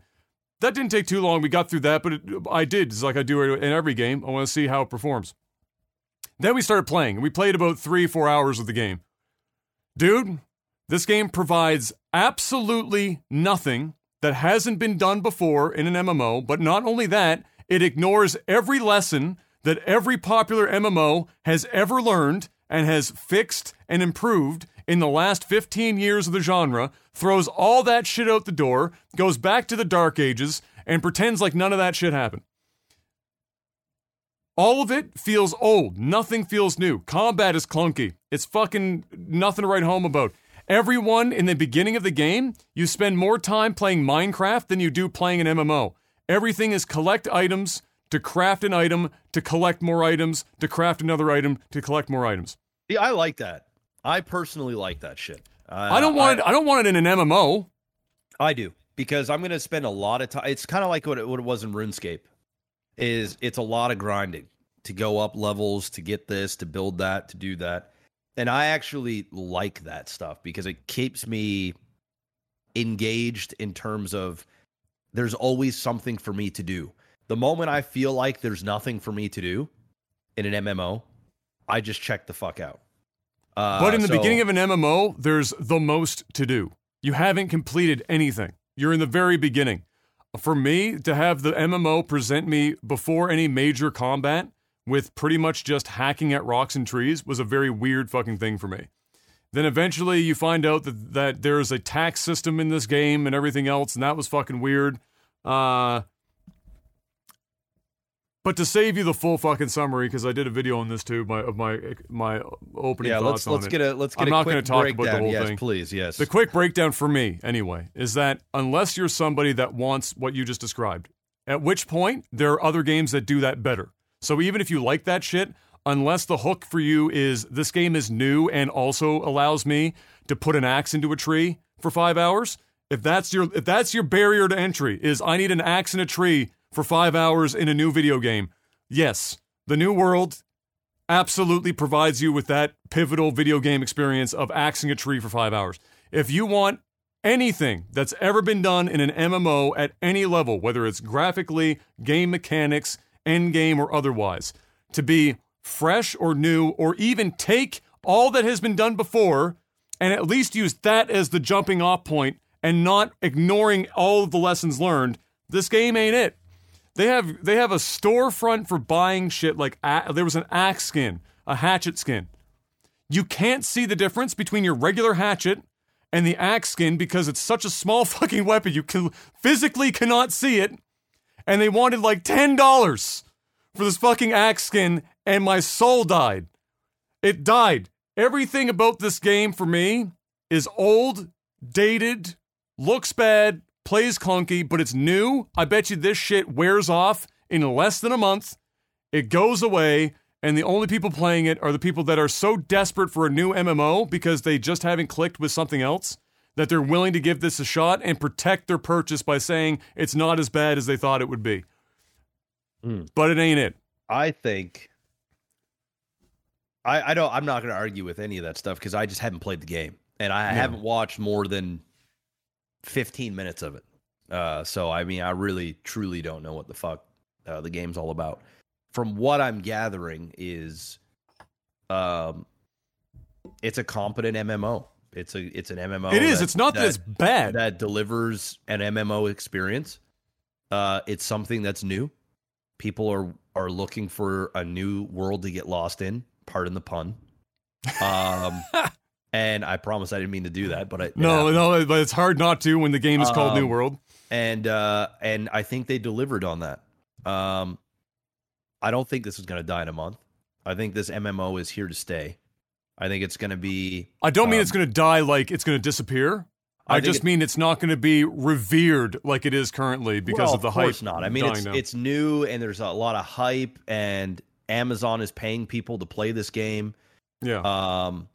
But I think because it's Amazon and they literally own Twitch, they can advertise this game as much as they want. They can incentivize streamers to play this game. They can push recommended people that play this game. They can reward people. They can literally... It's kind of like... Well, they can keep it at the front of eyeballs. Yeah, they can keep it there. And as long as it's up there, I think it's going to do better than Final Fantasy is doing on Twitch. Probably on Twitch, it will undoubtedly do better. Final Fantasy is just massive. It all depends on how big the Asian market takes hold of New World, on where if it's really going to have a decade of staying power. We will see. Obviously, the game is fucking massive right now, and it's a huge success out the gate. Hard not to when you're pushing it on your own platform and you're giving people something that they want and desperately need. I mean, we live in COVID world right now. Any opportunity to literally lose yourself in another place, and people are sick of WoW. They're sick of all this other shit. They've answered some prayers. The question is, can they follow up? I don't take too much inventory in the fact that it's new. It has some issues. The servers, it's forever to get in line. I mean, this is... I take no issues with the server shit. That's going to happen in every fucking online game. Yeah. My core complaints is that it's ignored all of the shit, the lessons that have been learned before, and just went in for it. And I think a lot of that, and Panic brought this up as well in my chat the other day, is that this is like the studio's first game, and they chose doing an MMO as their first video game. Yeah. And that's a fucking monumental task. Most MMOs kind of suck at launch anyway. Very few of them come out the gate strong. Yeah. And they're live service games. So the real test of this game will be, where it what does goes, New the World updates. look like in 6 to 9 months from now, Yeah. right? Yeah. That's where we'll really get an idea, because they still got the juice right now, right? Internally. Yeah. What does it look like in 6 to 9 months, and then make a more, dedicated decision on it then. I think if I had to like look into the future, the people that will enjoy this game most in the long run are the PvP-centric MMO players. Because a lot of what this game caters to involves PvP content to get the most out of it. And early on, it puts that in front of you. So I think that's where the game is going, will be PvP stuff. And I suspect their hopes are that because they are Amazon and they have Twitch integration right off the rip as well, is that they're going to try and marry those two things, the PvP and the Twitch deal. And so we'll see 6-9 months, we'll see what it comes like. But right out of the gate, my biggest gripe is it's like they just ignored literally everything that's ever happened before and decided to start from scratch, and that was very off-putting to me. But I wish them the best, because doing a new MMO, whether it's your first game or not, is challenging. Doing it even to the level of competency that this is launched at should be appreciated. It's just not something that I think personally is worth the unimaginable fucking hype train that shit has right now. But for the reasons you just talked about as well, there's a reason why the hype train is as big as it is. And that's all we got for game news, Jeff, which means it's time to sell out. Patreon.com/LagTV. Head on over there. Keep this podcast afloat. We are still going. Go show it some love.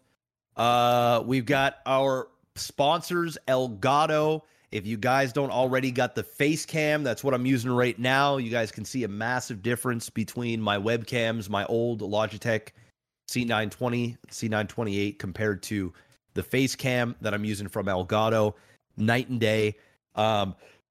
They've actually got a sale going on right now. So if you go onto their Twitter, you can get 10% off, I do believe, if you loading up your cart. So head on over there if it's still available. Take advantage of it.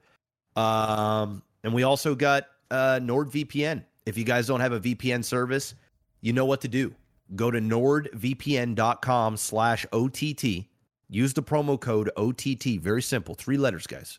Get yourself 73% off plus 4 bonus months when you get a 2-year subscription.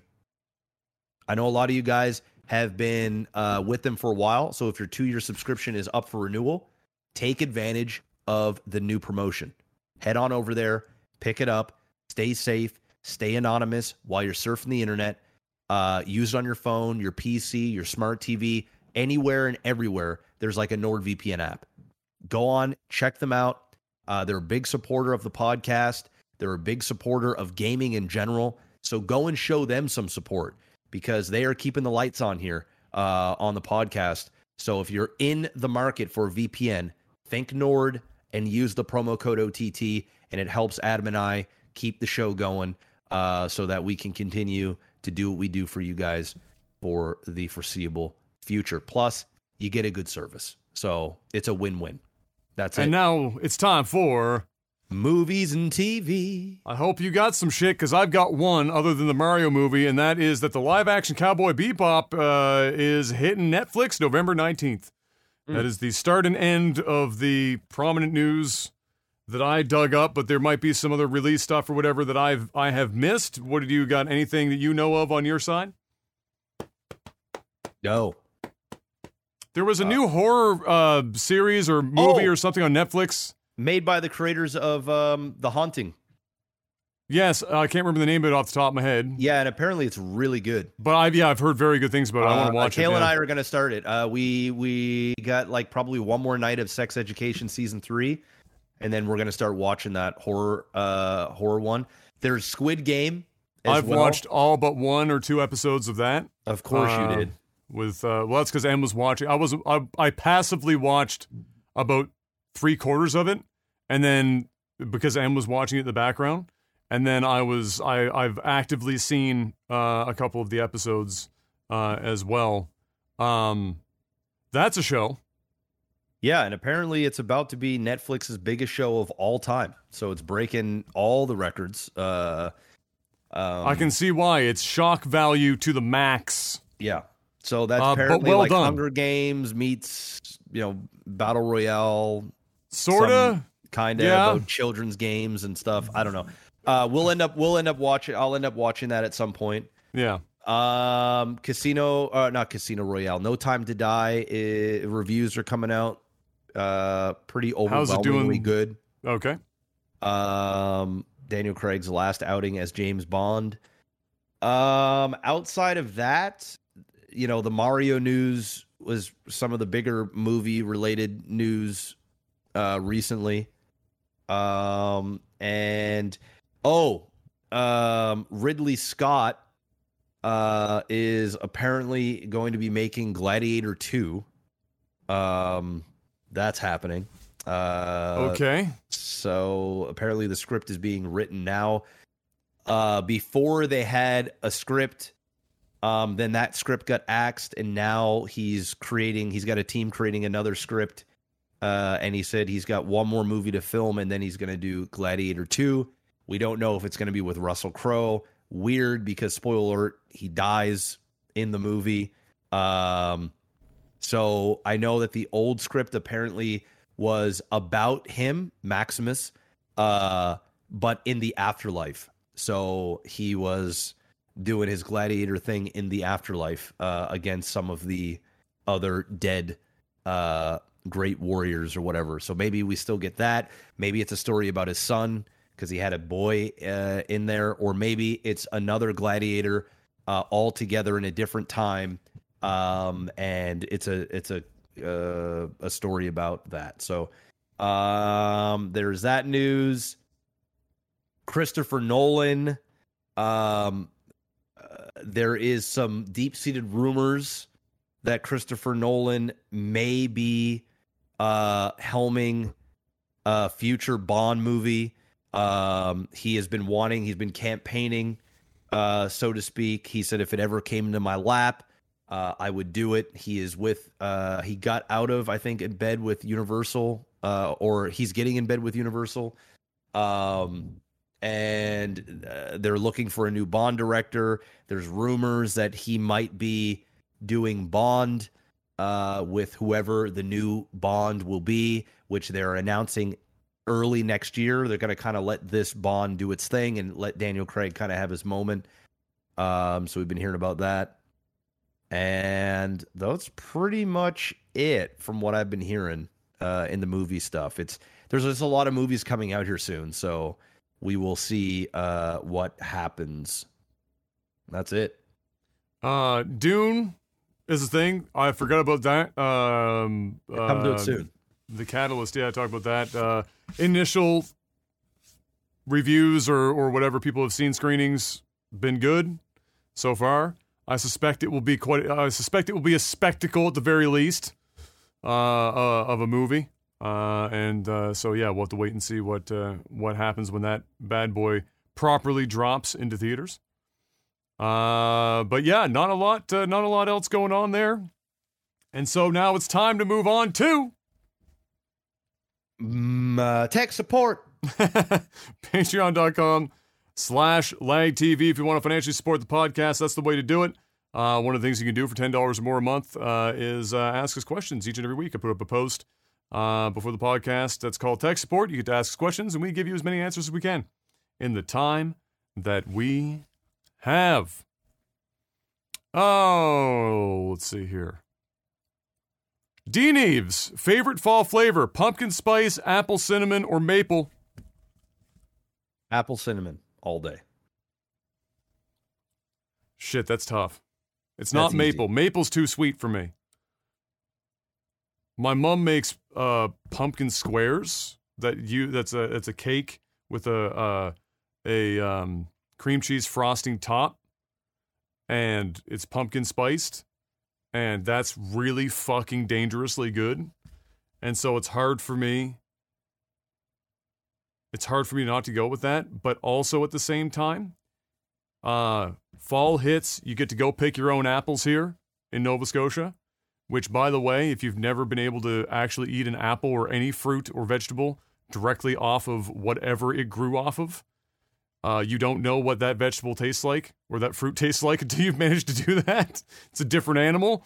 You go pick your apples at the orchards here, and then you can make stuff like apple crisp, and it's a fucking transcendent experience. So that's tough.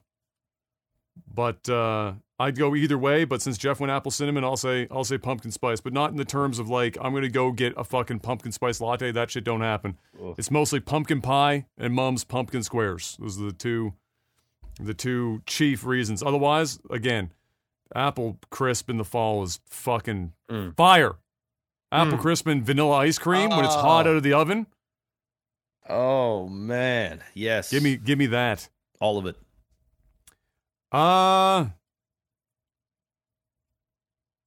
Super Kami Guru, more food questions. Of all the ways to enjoy your French fries, what's the best style of French fry?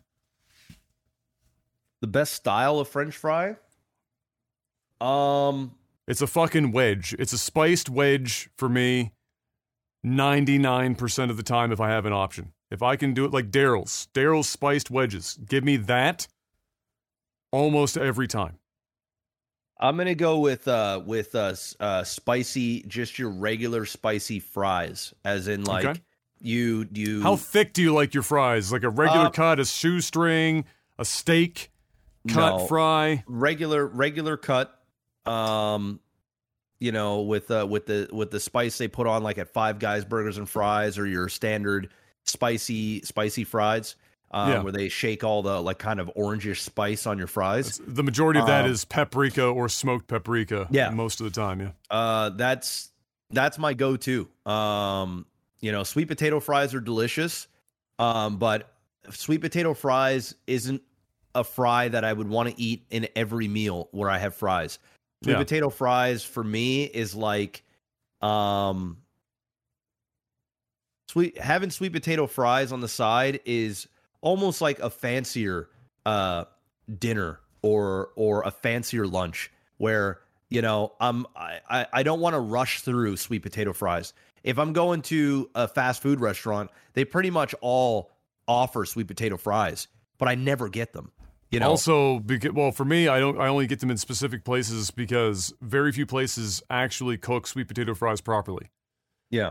Your two options of sweet potato fries is limp and moist, or overcooked and burnt, because the oil temperature has to be different for sweet potato fries than regular, but they don't do that. They just cook their regular fries and sweet fries in the same oil temperature, and you end up with the shittiest fucking oil-laden sweet potato fries, or they're black. Even if I could get perfect sweet potato fries every time, I'm still not doing it. I'm just getting, like, it's because I feel like when you are enjoying a good sweet potato fry, it's something that you want to sit down and take your time and enjoy and eat. I still want a spiced wedge most of the time, yeah. Yeah. I get you. So, yeah. Regular fry for me with the spice. We're continuing this on. Dantrum's just week after week, so we did, I believe it was SNES, and I think we do regular Nintendo, then Super Nintendo. Now he's asking, top 3 Sega Genesis games. Streets of Rage 2. Sonic 2 or 3, depending on whether or not you want your Michael Jackson involved. Come on, camera, you can find me, right?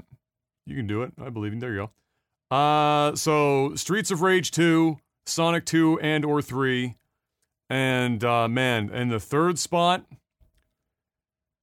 shit, possibly Gunstar Heroes. Dude, I'm literally taking the same 3. Gunstar Heroes, Sonic 2, and Streets of Rage 2. Dude, Streets of Rage 2 is so good. Oh, Sonic, you know what? I'm going to take off Sonic 2 just to be a little bit different. Okay. Golden Axe. There you go. That's a good choice. That's a good choice. Nick Winters asks, now that it started, who do you think will win DreamHack StarCraft 2 Masters Winter? Not a clue. Not following StarCraft. Don't watch. No idea.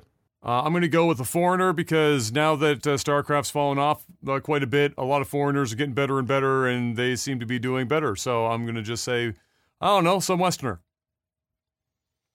That probably crushed the soul of like 1 million people. You guys don't watch StarCraft anymore. I never did.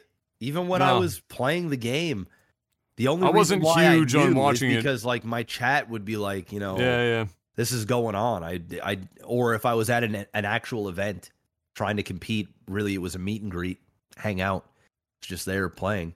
I never really followed it. There was like maybe in 2012, 2013, I was like much more into it, sort of in like the Idra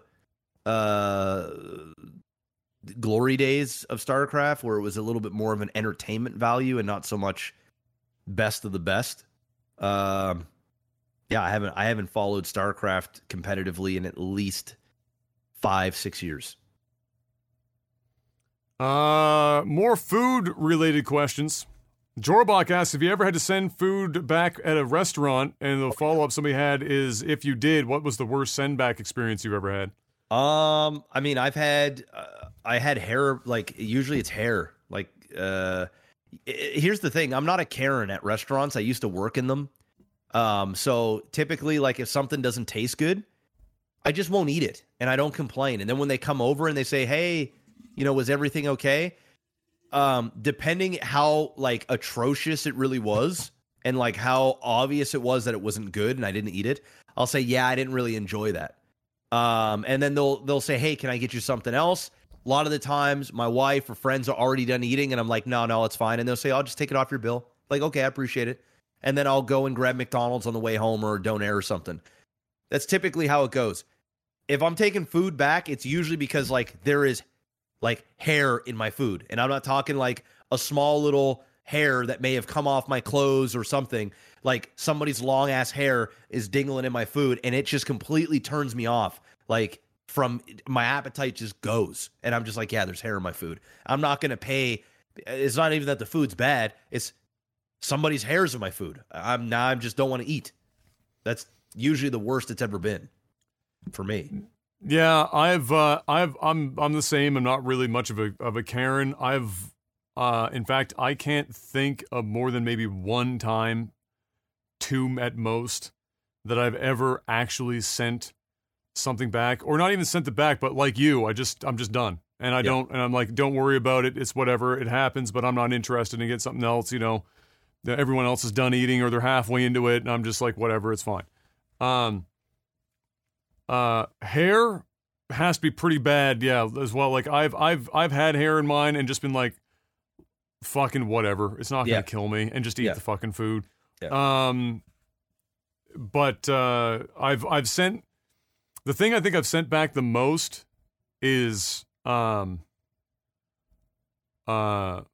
steak and chicken, where the chicken was obviously pre-fired and then fired again and is now fucking sawdust or just chewy and awful and overcooked the shit.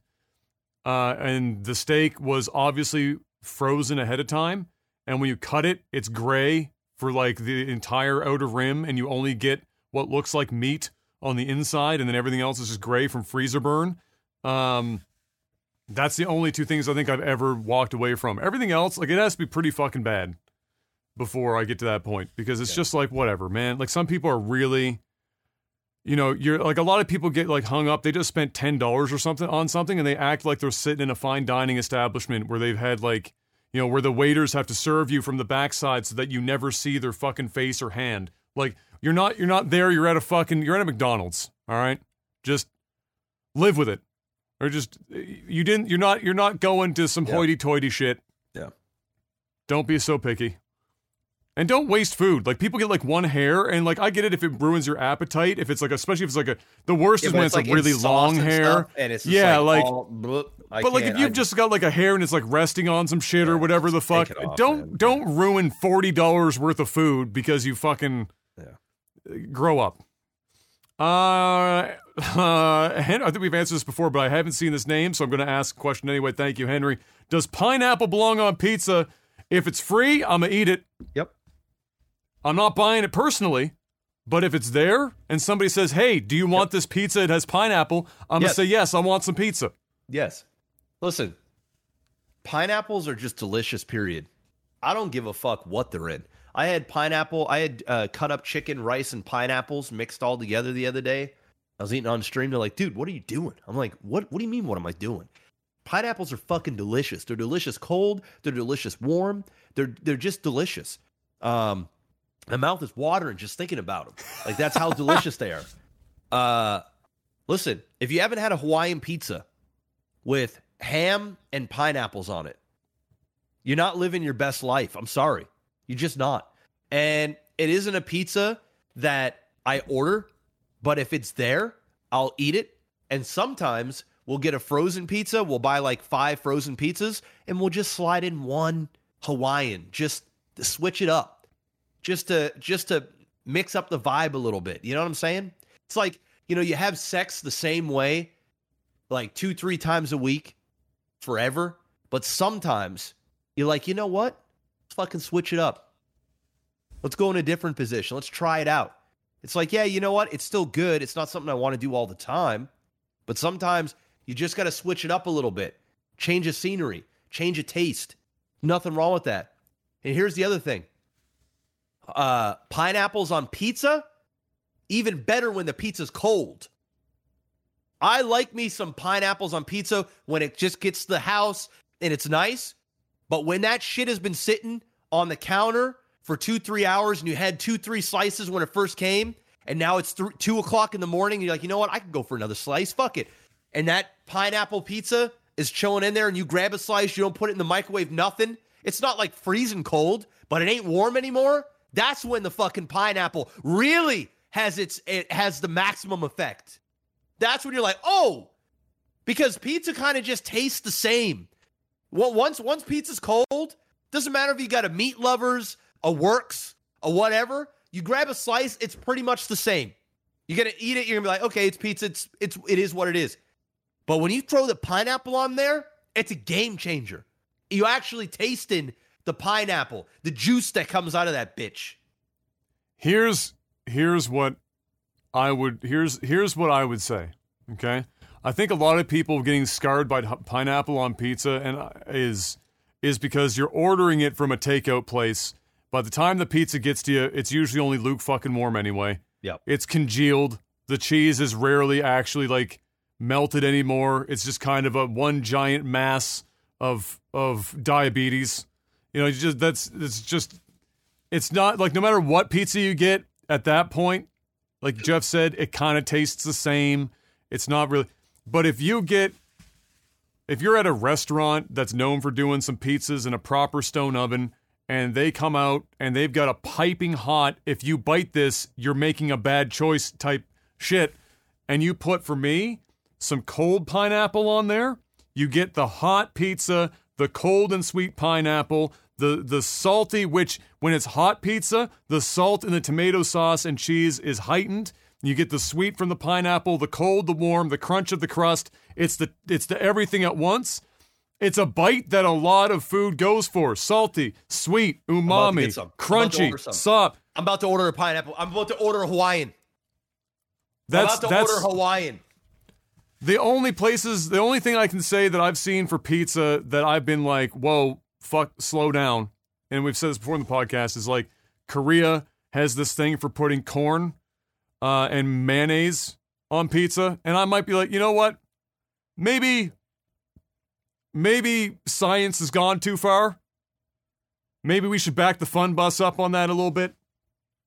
But otherwise, yeah, I mean, again, It's not something I'm going to order, especially if it's order out.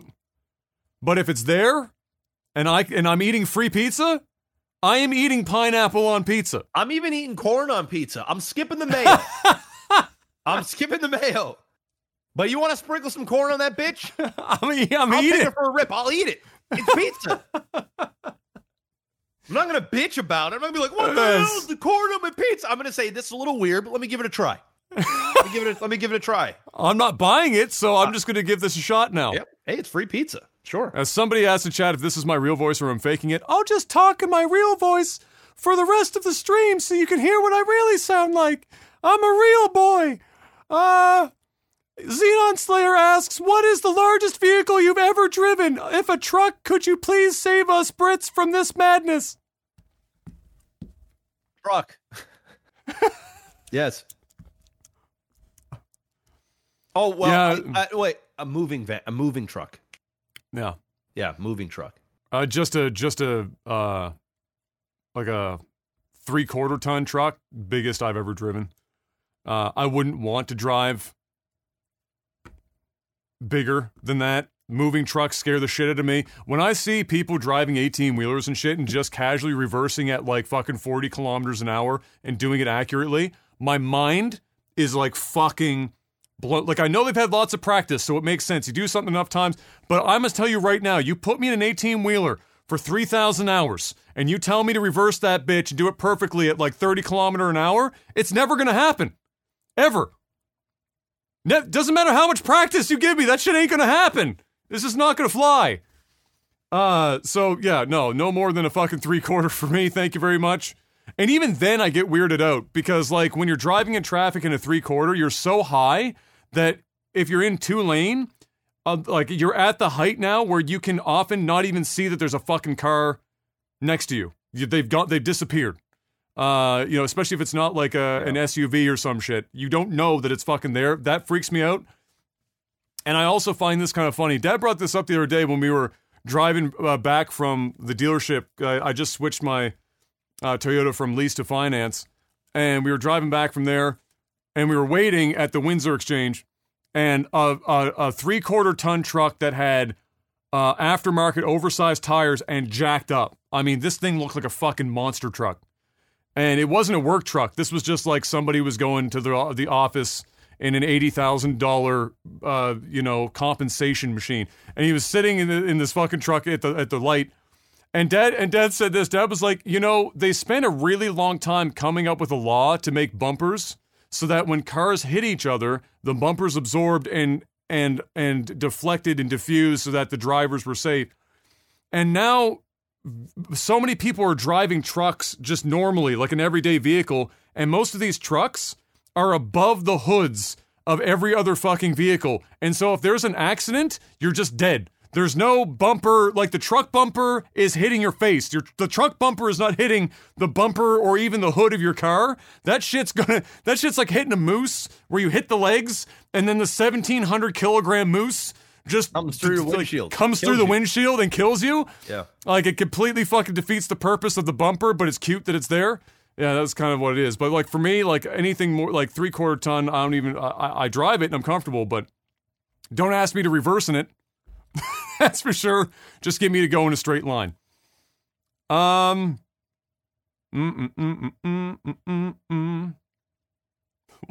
Okay, this is quite something. Oh. All right, this is quite a story. Just to read this, I don't even know what the question is, but the first half of this is quite a story. Danish Devil.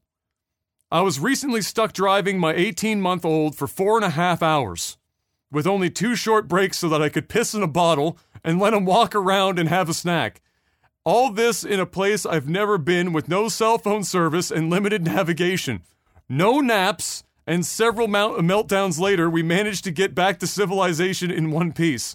Wondering if you guys have any stories of outright desperation, and wondering if you can make it through a really stressful and difficult time, especially if the care of a loved one fell entirely on your shoulders.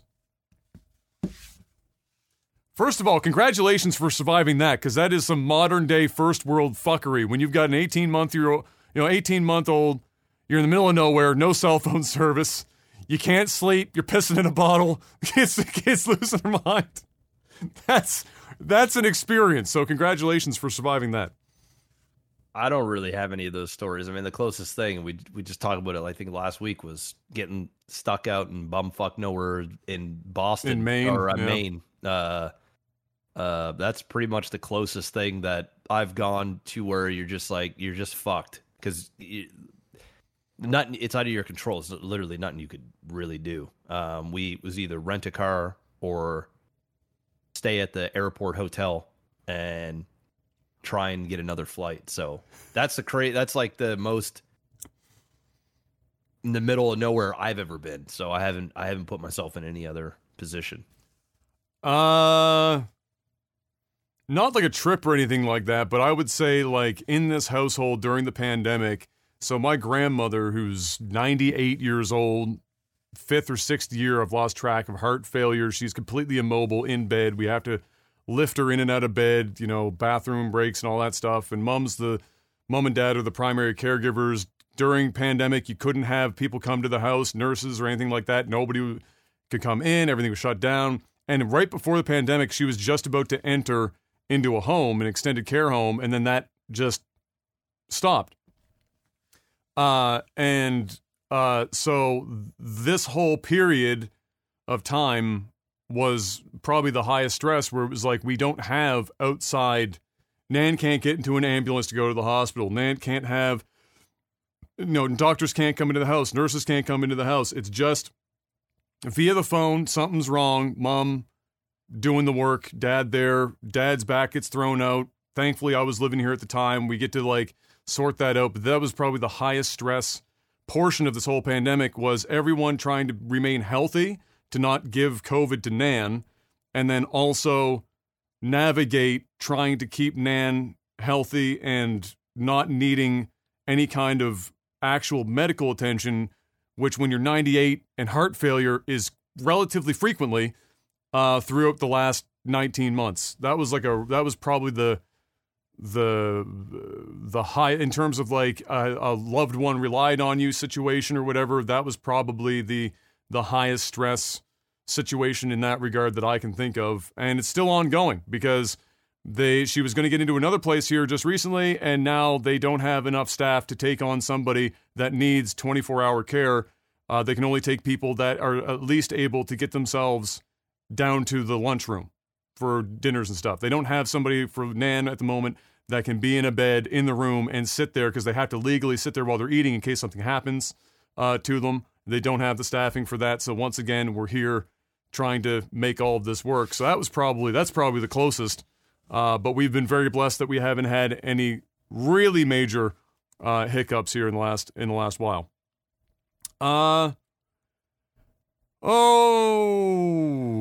Forlorn asks if you had a chance to watch Marvel's What If animated show. Not yet.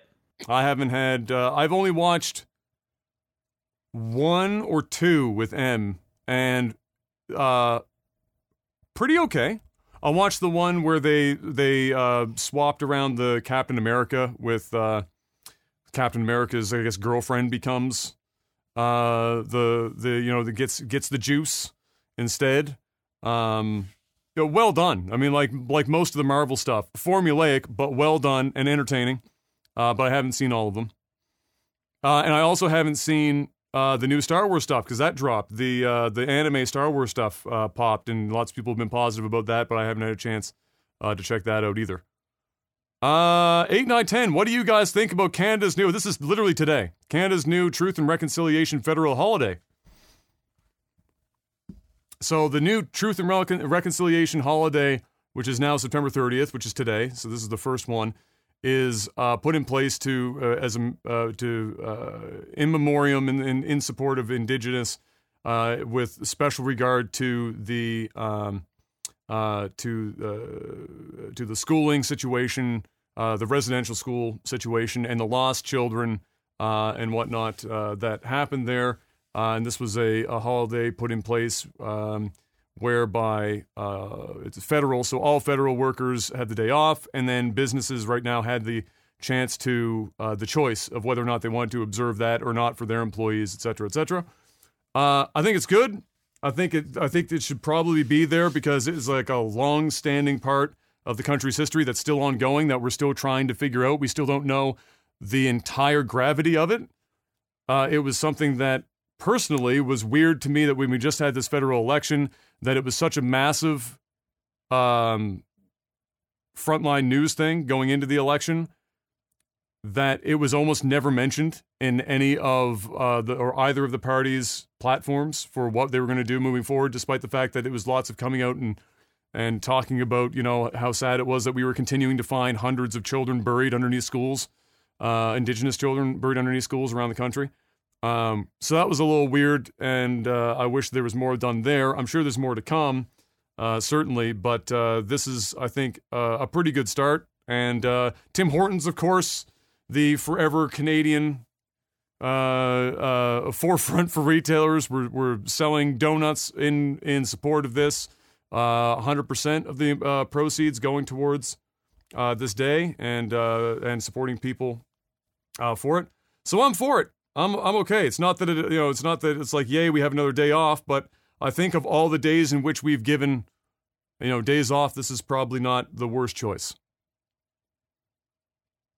Yeah, I mean, sure. Not against it. I just, I'm the type of guy that's not even a big fan of Black History Month. And I'm black. So, I know that might sound really weird. We talked about that on the podcast before, actually, I think at some point. Yeah, maybe. I think I'm going to be honest. I think a day off or a month, say, dedicated to Black history, or a day for the Indigenous, I'm not against it by any means. And I think any moment to reflect, you can't really argue against it. But it is kind of performative. It is kind of performative. Yeah. And I hate to say that, because I don't want to sound insensitive or try and take this moment from the Indigenous communities out there, because that's not what it's all about. I feel for Indigenous people in general, and I think that we can do better as a country to our Indigenous people that have suffered and continue to suffer. This isn't just something that happened in a dark history of Canada. These are things that maybe not at that, but the Indigenous people are This wasn't 200 years ago. No. This was like 60 years ago. 60 years ago. And even still today. Yeah. We want to talk about Black Lives Matter and all this other stuff. Where is we talk about all kinds of different groups. But Missing Indigenous women. Where are we singing for our Indigenous people that have gone through horrible things? Still today, it's crazy. So I'm not against the day. I'm not against a day of reflection, but I think that we should, as a country, we should be doing more to make this more of a dialogue in our everyday and making this part of just treating the Indigenous people better and getting out the history more. I'm not talking about a month of this or a holiday that's going to fix this. We need to start treating our communities better. We need to, it's just in general. And I think having a holiday is a bit of a cop out, to be honest. I think it's a little bit of a putting a stamp on it. We're doing something. And yeah, I get it. It's good. And I'm happy that people are doing their thing. And we're taking a day to reflect, but my God, it's they interviewed one of the leaders in the indigenous communities right after the announcement was made. The Liberals won the federal government back again, and how they felt about it, whatnot. And they said, it's fine, but neither side, conservative or liberal, really talked at all about any of the shit that was just happening a few months ago. Yes. That all the citizens, like pretty much every citizen, wants something to be done. The problem is citizens can only do so much on our own. Yep. This is something that the government does have to do something about. All we can do is vote for whoever is that says they're going to do something. But when nobody is saying they're going to do something, you feel bad for them. Like, what the fuck what are you supposed to do? Like, Yep. You can say that you support them and you can give to causes and you can obviously do whatever any reasonable human can do to be a kind and acknowledge all of this stuff and face it and own up to it. within your that has happened within your country and continues to be a problem. But the government has to be able to do something, and if we can't vote somebody that's going to at least do some sort of federal level shit to start moving the ball, bro, I'm just gonna say it, man. It's not as trendy, and it's not trendy enough. It's not trendy enough for them to be. Listen, I've watched all these political stuff, and I'm probably more into politics now and over the last few years than I ever have been. And you know, there's a lot of talk about Black people. There's a lot of talk about LGBT communities and all this other stuff. There's rarely any talk about our indigenous people because it just doesn't seem like it's the popular thing to do. And we just gotta speak up. And it's not. I'm not saying that the fights that aren't happening aren't important ones. They absolutely are.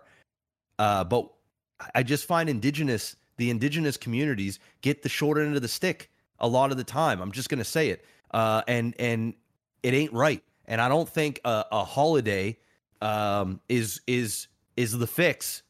It's not a solution. It's a good thing to have. It's good to have, but let's put in the work now. Right? Yeah, now you have to do more than just, all right, we're going to mark a day, but really that's something that, like, after a few years, everyone's just taking a holiday. It's a holiday. You're not even thinking about why the holiday is happening. You're just taking a holiday. Yeah. It's that it should be there, and that's fine, and it's good, and it's something you can't argue against, which is also convenient for them, but that's a low bar. Now you have to actually, like, start properly putting plans in place and doing things at a much higher level with much more impact, and that's just not what we're seeing yet.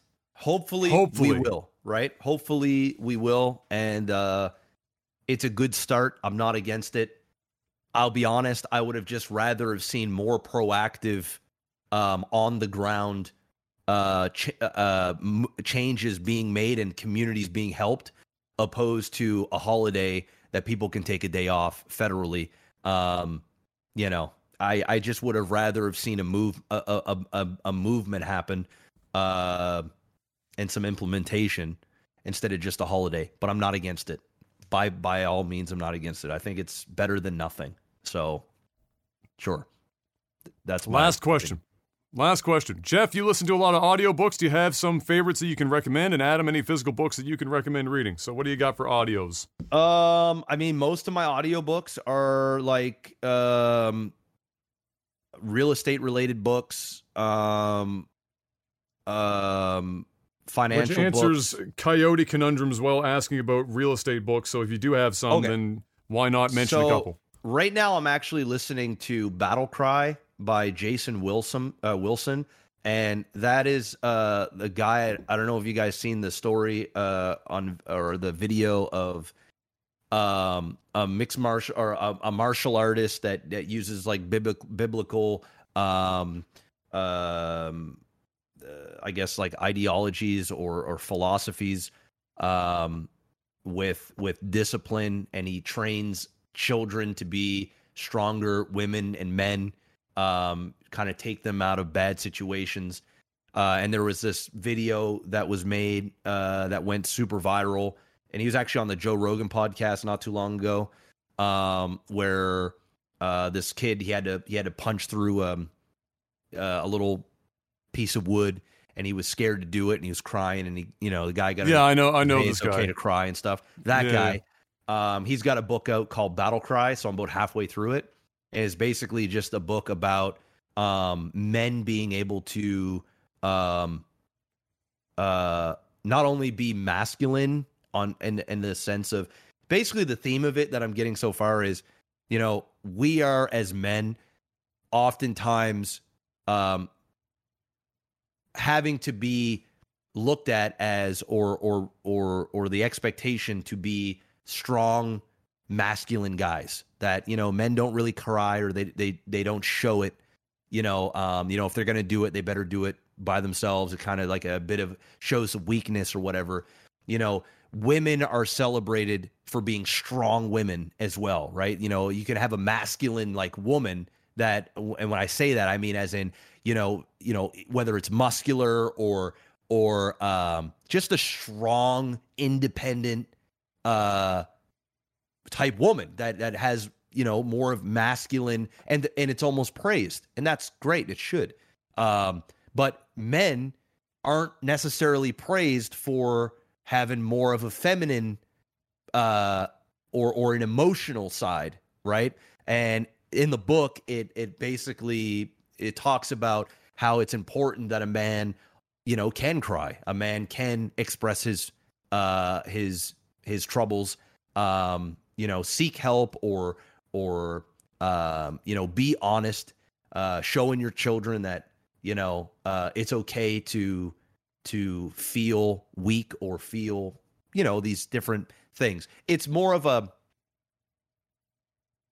an introspective type book that I'm enjoying. It's there's, you know, there is quite a bit of biblical stuff in there. So it definitely, you can tell he's very religious. I'm not a religious person, but it doesn't mean that it turns me off from the book, because most religions, at the core, it's usually about improving yourself and becoming a better version of yourself, right? So I'm enjoying that book, so I would recommend it. And in terms of real estate books, you can't go wrong with there's a book called The Book on Rental Property Investing. You don't say. You don't say. And that's from Brandon Turner from Bigger Pockets. And you know, I really enjoyed a book called Crushing It in Apartments and Commercial Real Estate from Brian M. Murray. I actually really enjoyed Damon John, the guy who created Fubu, the Shark Tank guy. He has a book called The Power of Broke. Very good as well. It's kind of like his story of his come up and some of the things that he's done and mistakes he's made and stuff like that. And one of my favorite books, and he's a bit of a character. Some people love him, some people hate him. Sell or Be Sold, by Grant Cardone. One of my favorite books I've ever listened to. I highly recommend the audio version because he does it himself, and it's a book that flies by because he's very animated and you can tell he's very passionate about what he does. Not everybody gels with his way of business and his stuff, but it's a great book about how to sell, because we're always selling all the time, right? I'm selling you guys on listening to the podcast. I'm selling my wife on you know, watching this movie tonight opposed to this movie.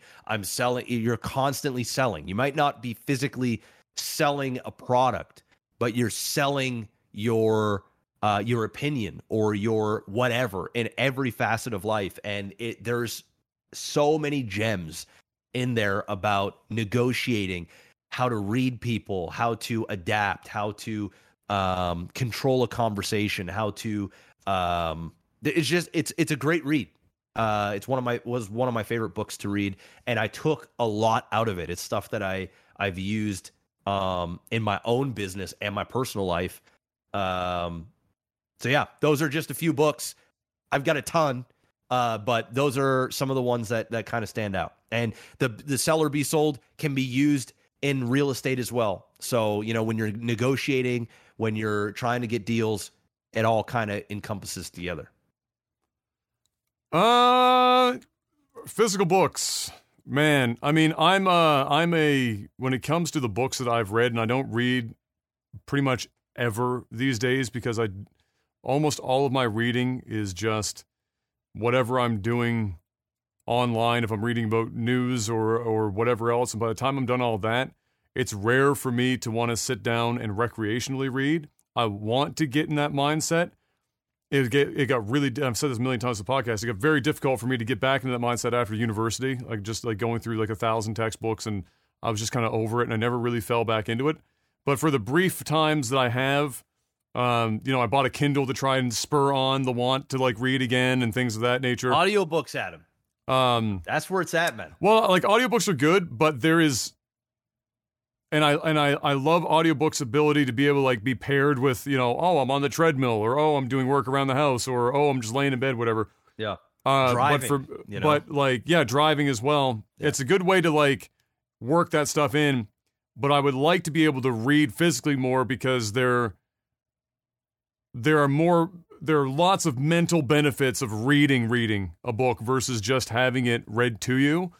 That I would like to be able to take on that those benefits a little bit more frequently in my life. I would love to do more audio stuff as well. And if I was commuting, I probably would, for sure. That would be like one of the things. Podcasting or audiobooks would be the first thing on my list. Listening to people talk about stuff. The ones that I've enjoyed, I'm a science fiction guy and a bit of a fantasy guy as well. That's been the majority of my recreational reading for most of my life. And so the same books I've mentioned before in the past, Arthur C. Clarke's Rama is a really good book. What I read of the Mistborn series was really good, and I can highly recommend that as well. I wasn't the biggest fan of The Wheel of Time that I read because I can only take, some authors get really verbose. It's like they're showing off, or they think it's important to do this, where they'll be like, all right, so Sanderson, who did Wheel of Time, if I'm not mistaken, it's like his thing was like, all right, my characters are going to be on a cart going somewhere. And when the scene starts and I'm describing the day and the cart going somewhere, I need like 5 pages to describe that. Not that anything happened, but I'm going to describe every molecule of air. I ain't reading those fucking books, that have.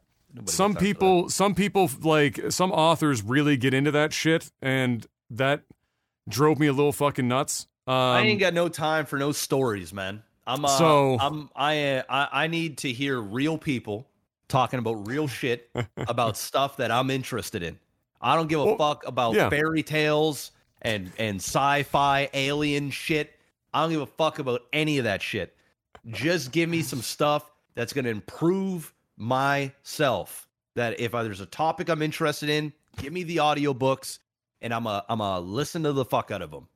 I need to come out of it feeling like I've learned something. Yeah, I'll watch video or listen to audio when it comes to topics like that. I am a fan of listening to intelligent people debate topics and things of that nature. Honest debate, not whatever fucking version of debate that exists in 2021 on social media, but like legitimate, representing your side kind of debate. I do greatly enjoy that stuff, and I consume that far more than a book. But when I do read books, it's because it's similar to a game or a movie. It's a form of escapism. It's like the relaxing part. So, and my favorite genres of escapism just so happen to be science fiction and fantasy.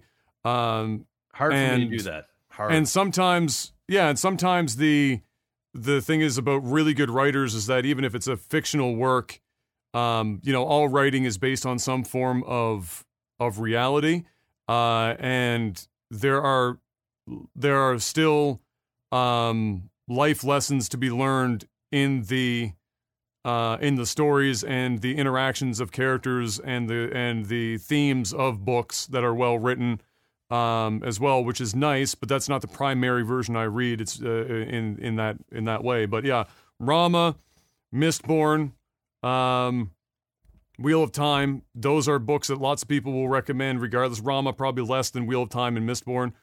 But that's pretty much, my pocket. I don't go very far outside of that when I do find the time to read. And that's it. That's it. It's a long one. That's it. It's Technical Podcast. I don't even have the chat up to see how long it is. Oh, okay. No, it's not too bad. It's pretty average. Not bad. But that's it. We'll see you guys next week. Thank you so much for stopping by. Hopefully you enjoyed yourselves. Hit the follow button here on Twitch, or head on over to youtube.com/Life'sAGlitchTV. Subscribe and bell icon there to catch the VODs if you missed this live. Of course, head on over to patreon.com/lagtv if you want to financially support this podcast. You guys have been amazing. Check out our sponsors and all of the usual stuff. We'll see you guys next week. And until then, stay safe out there and peace. Peace.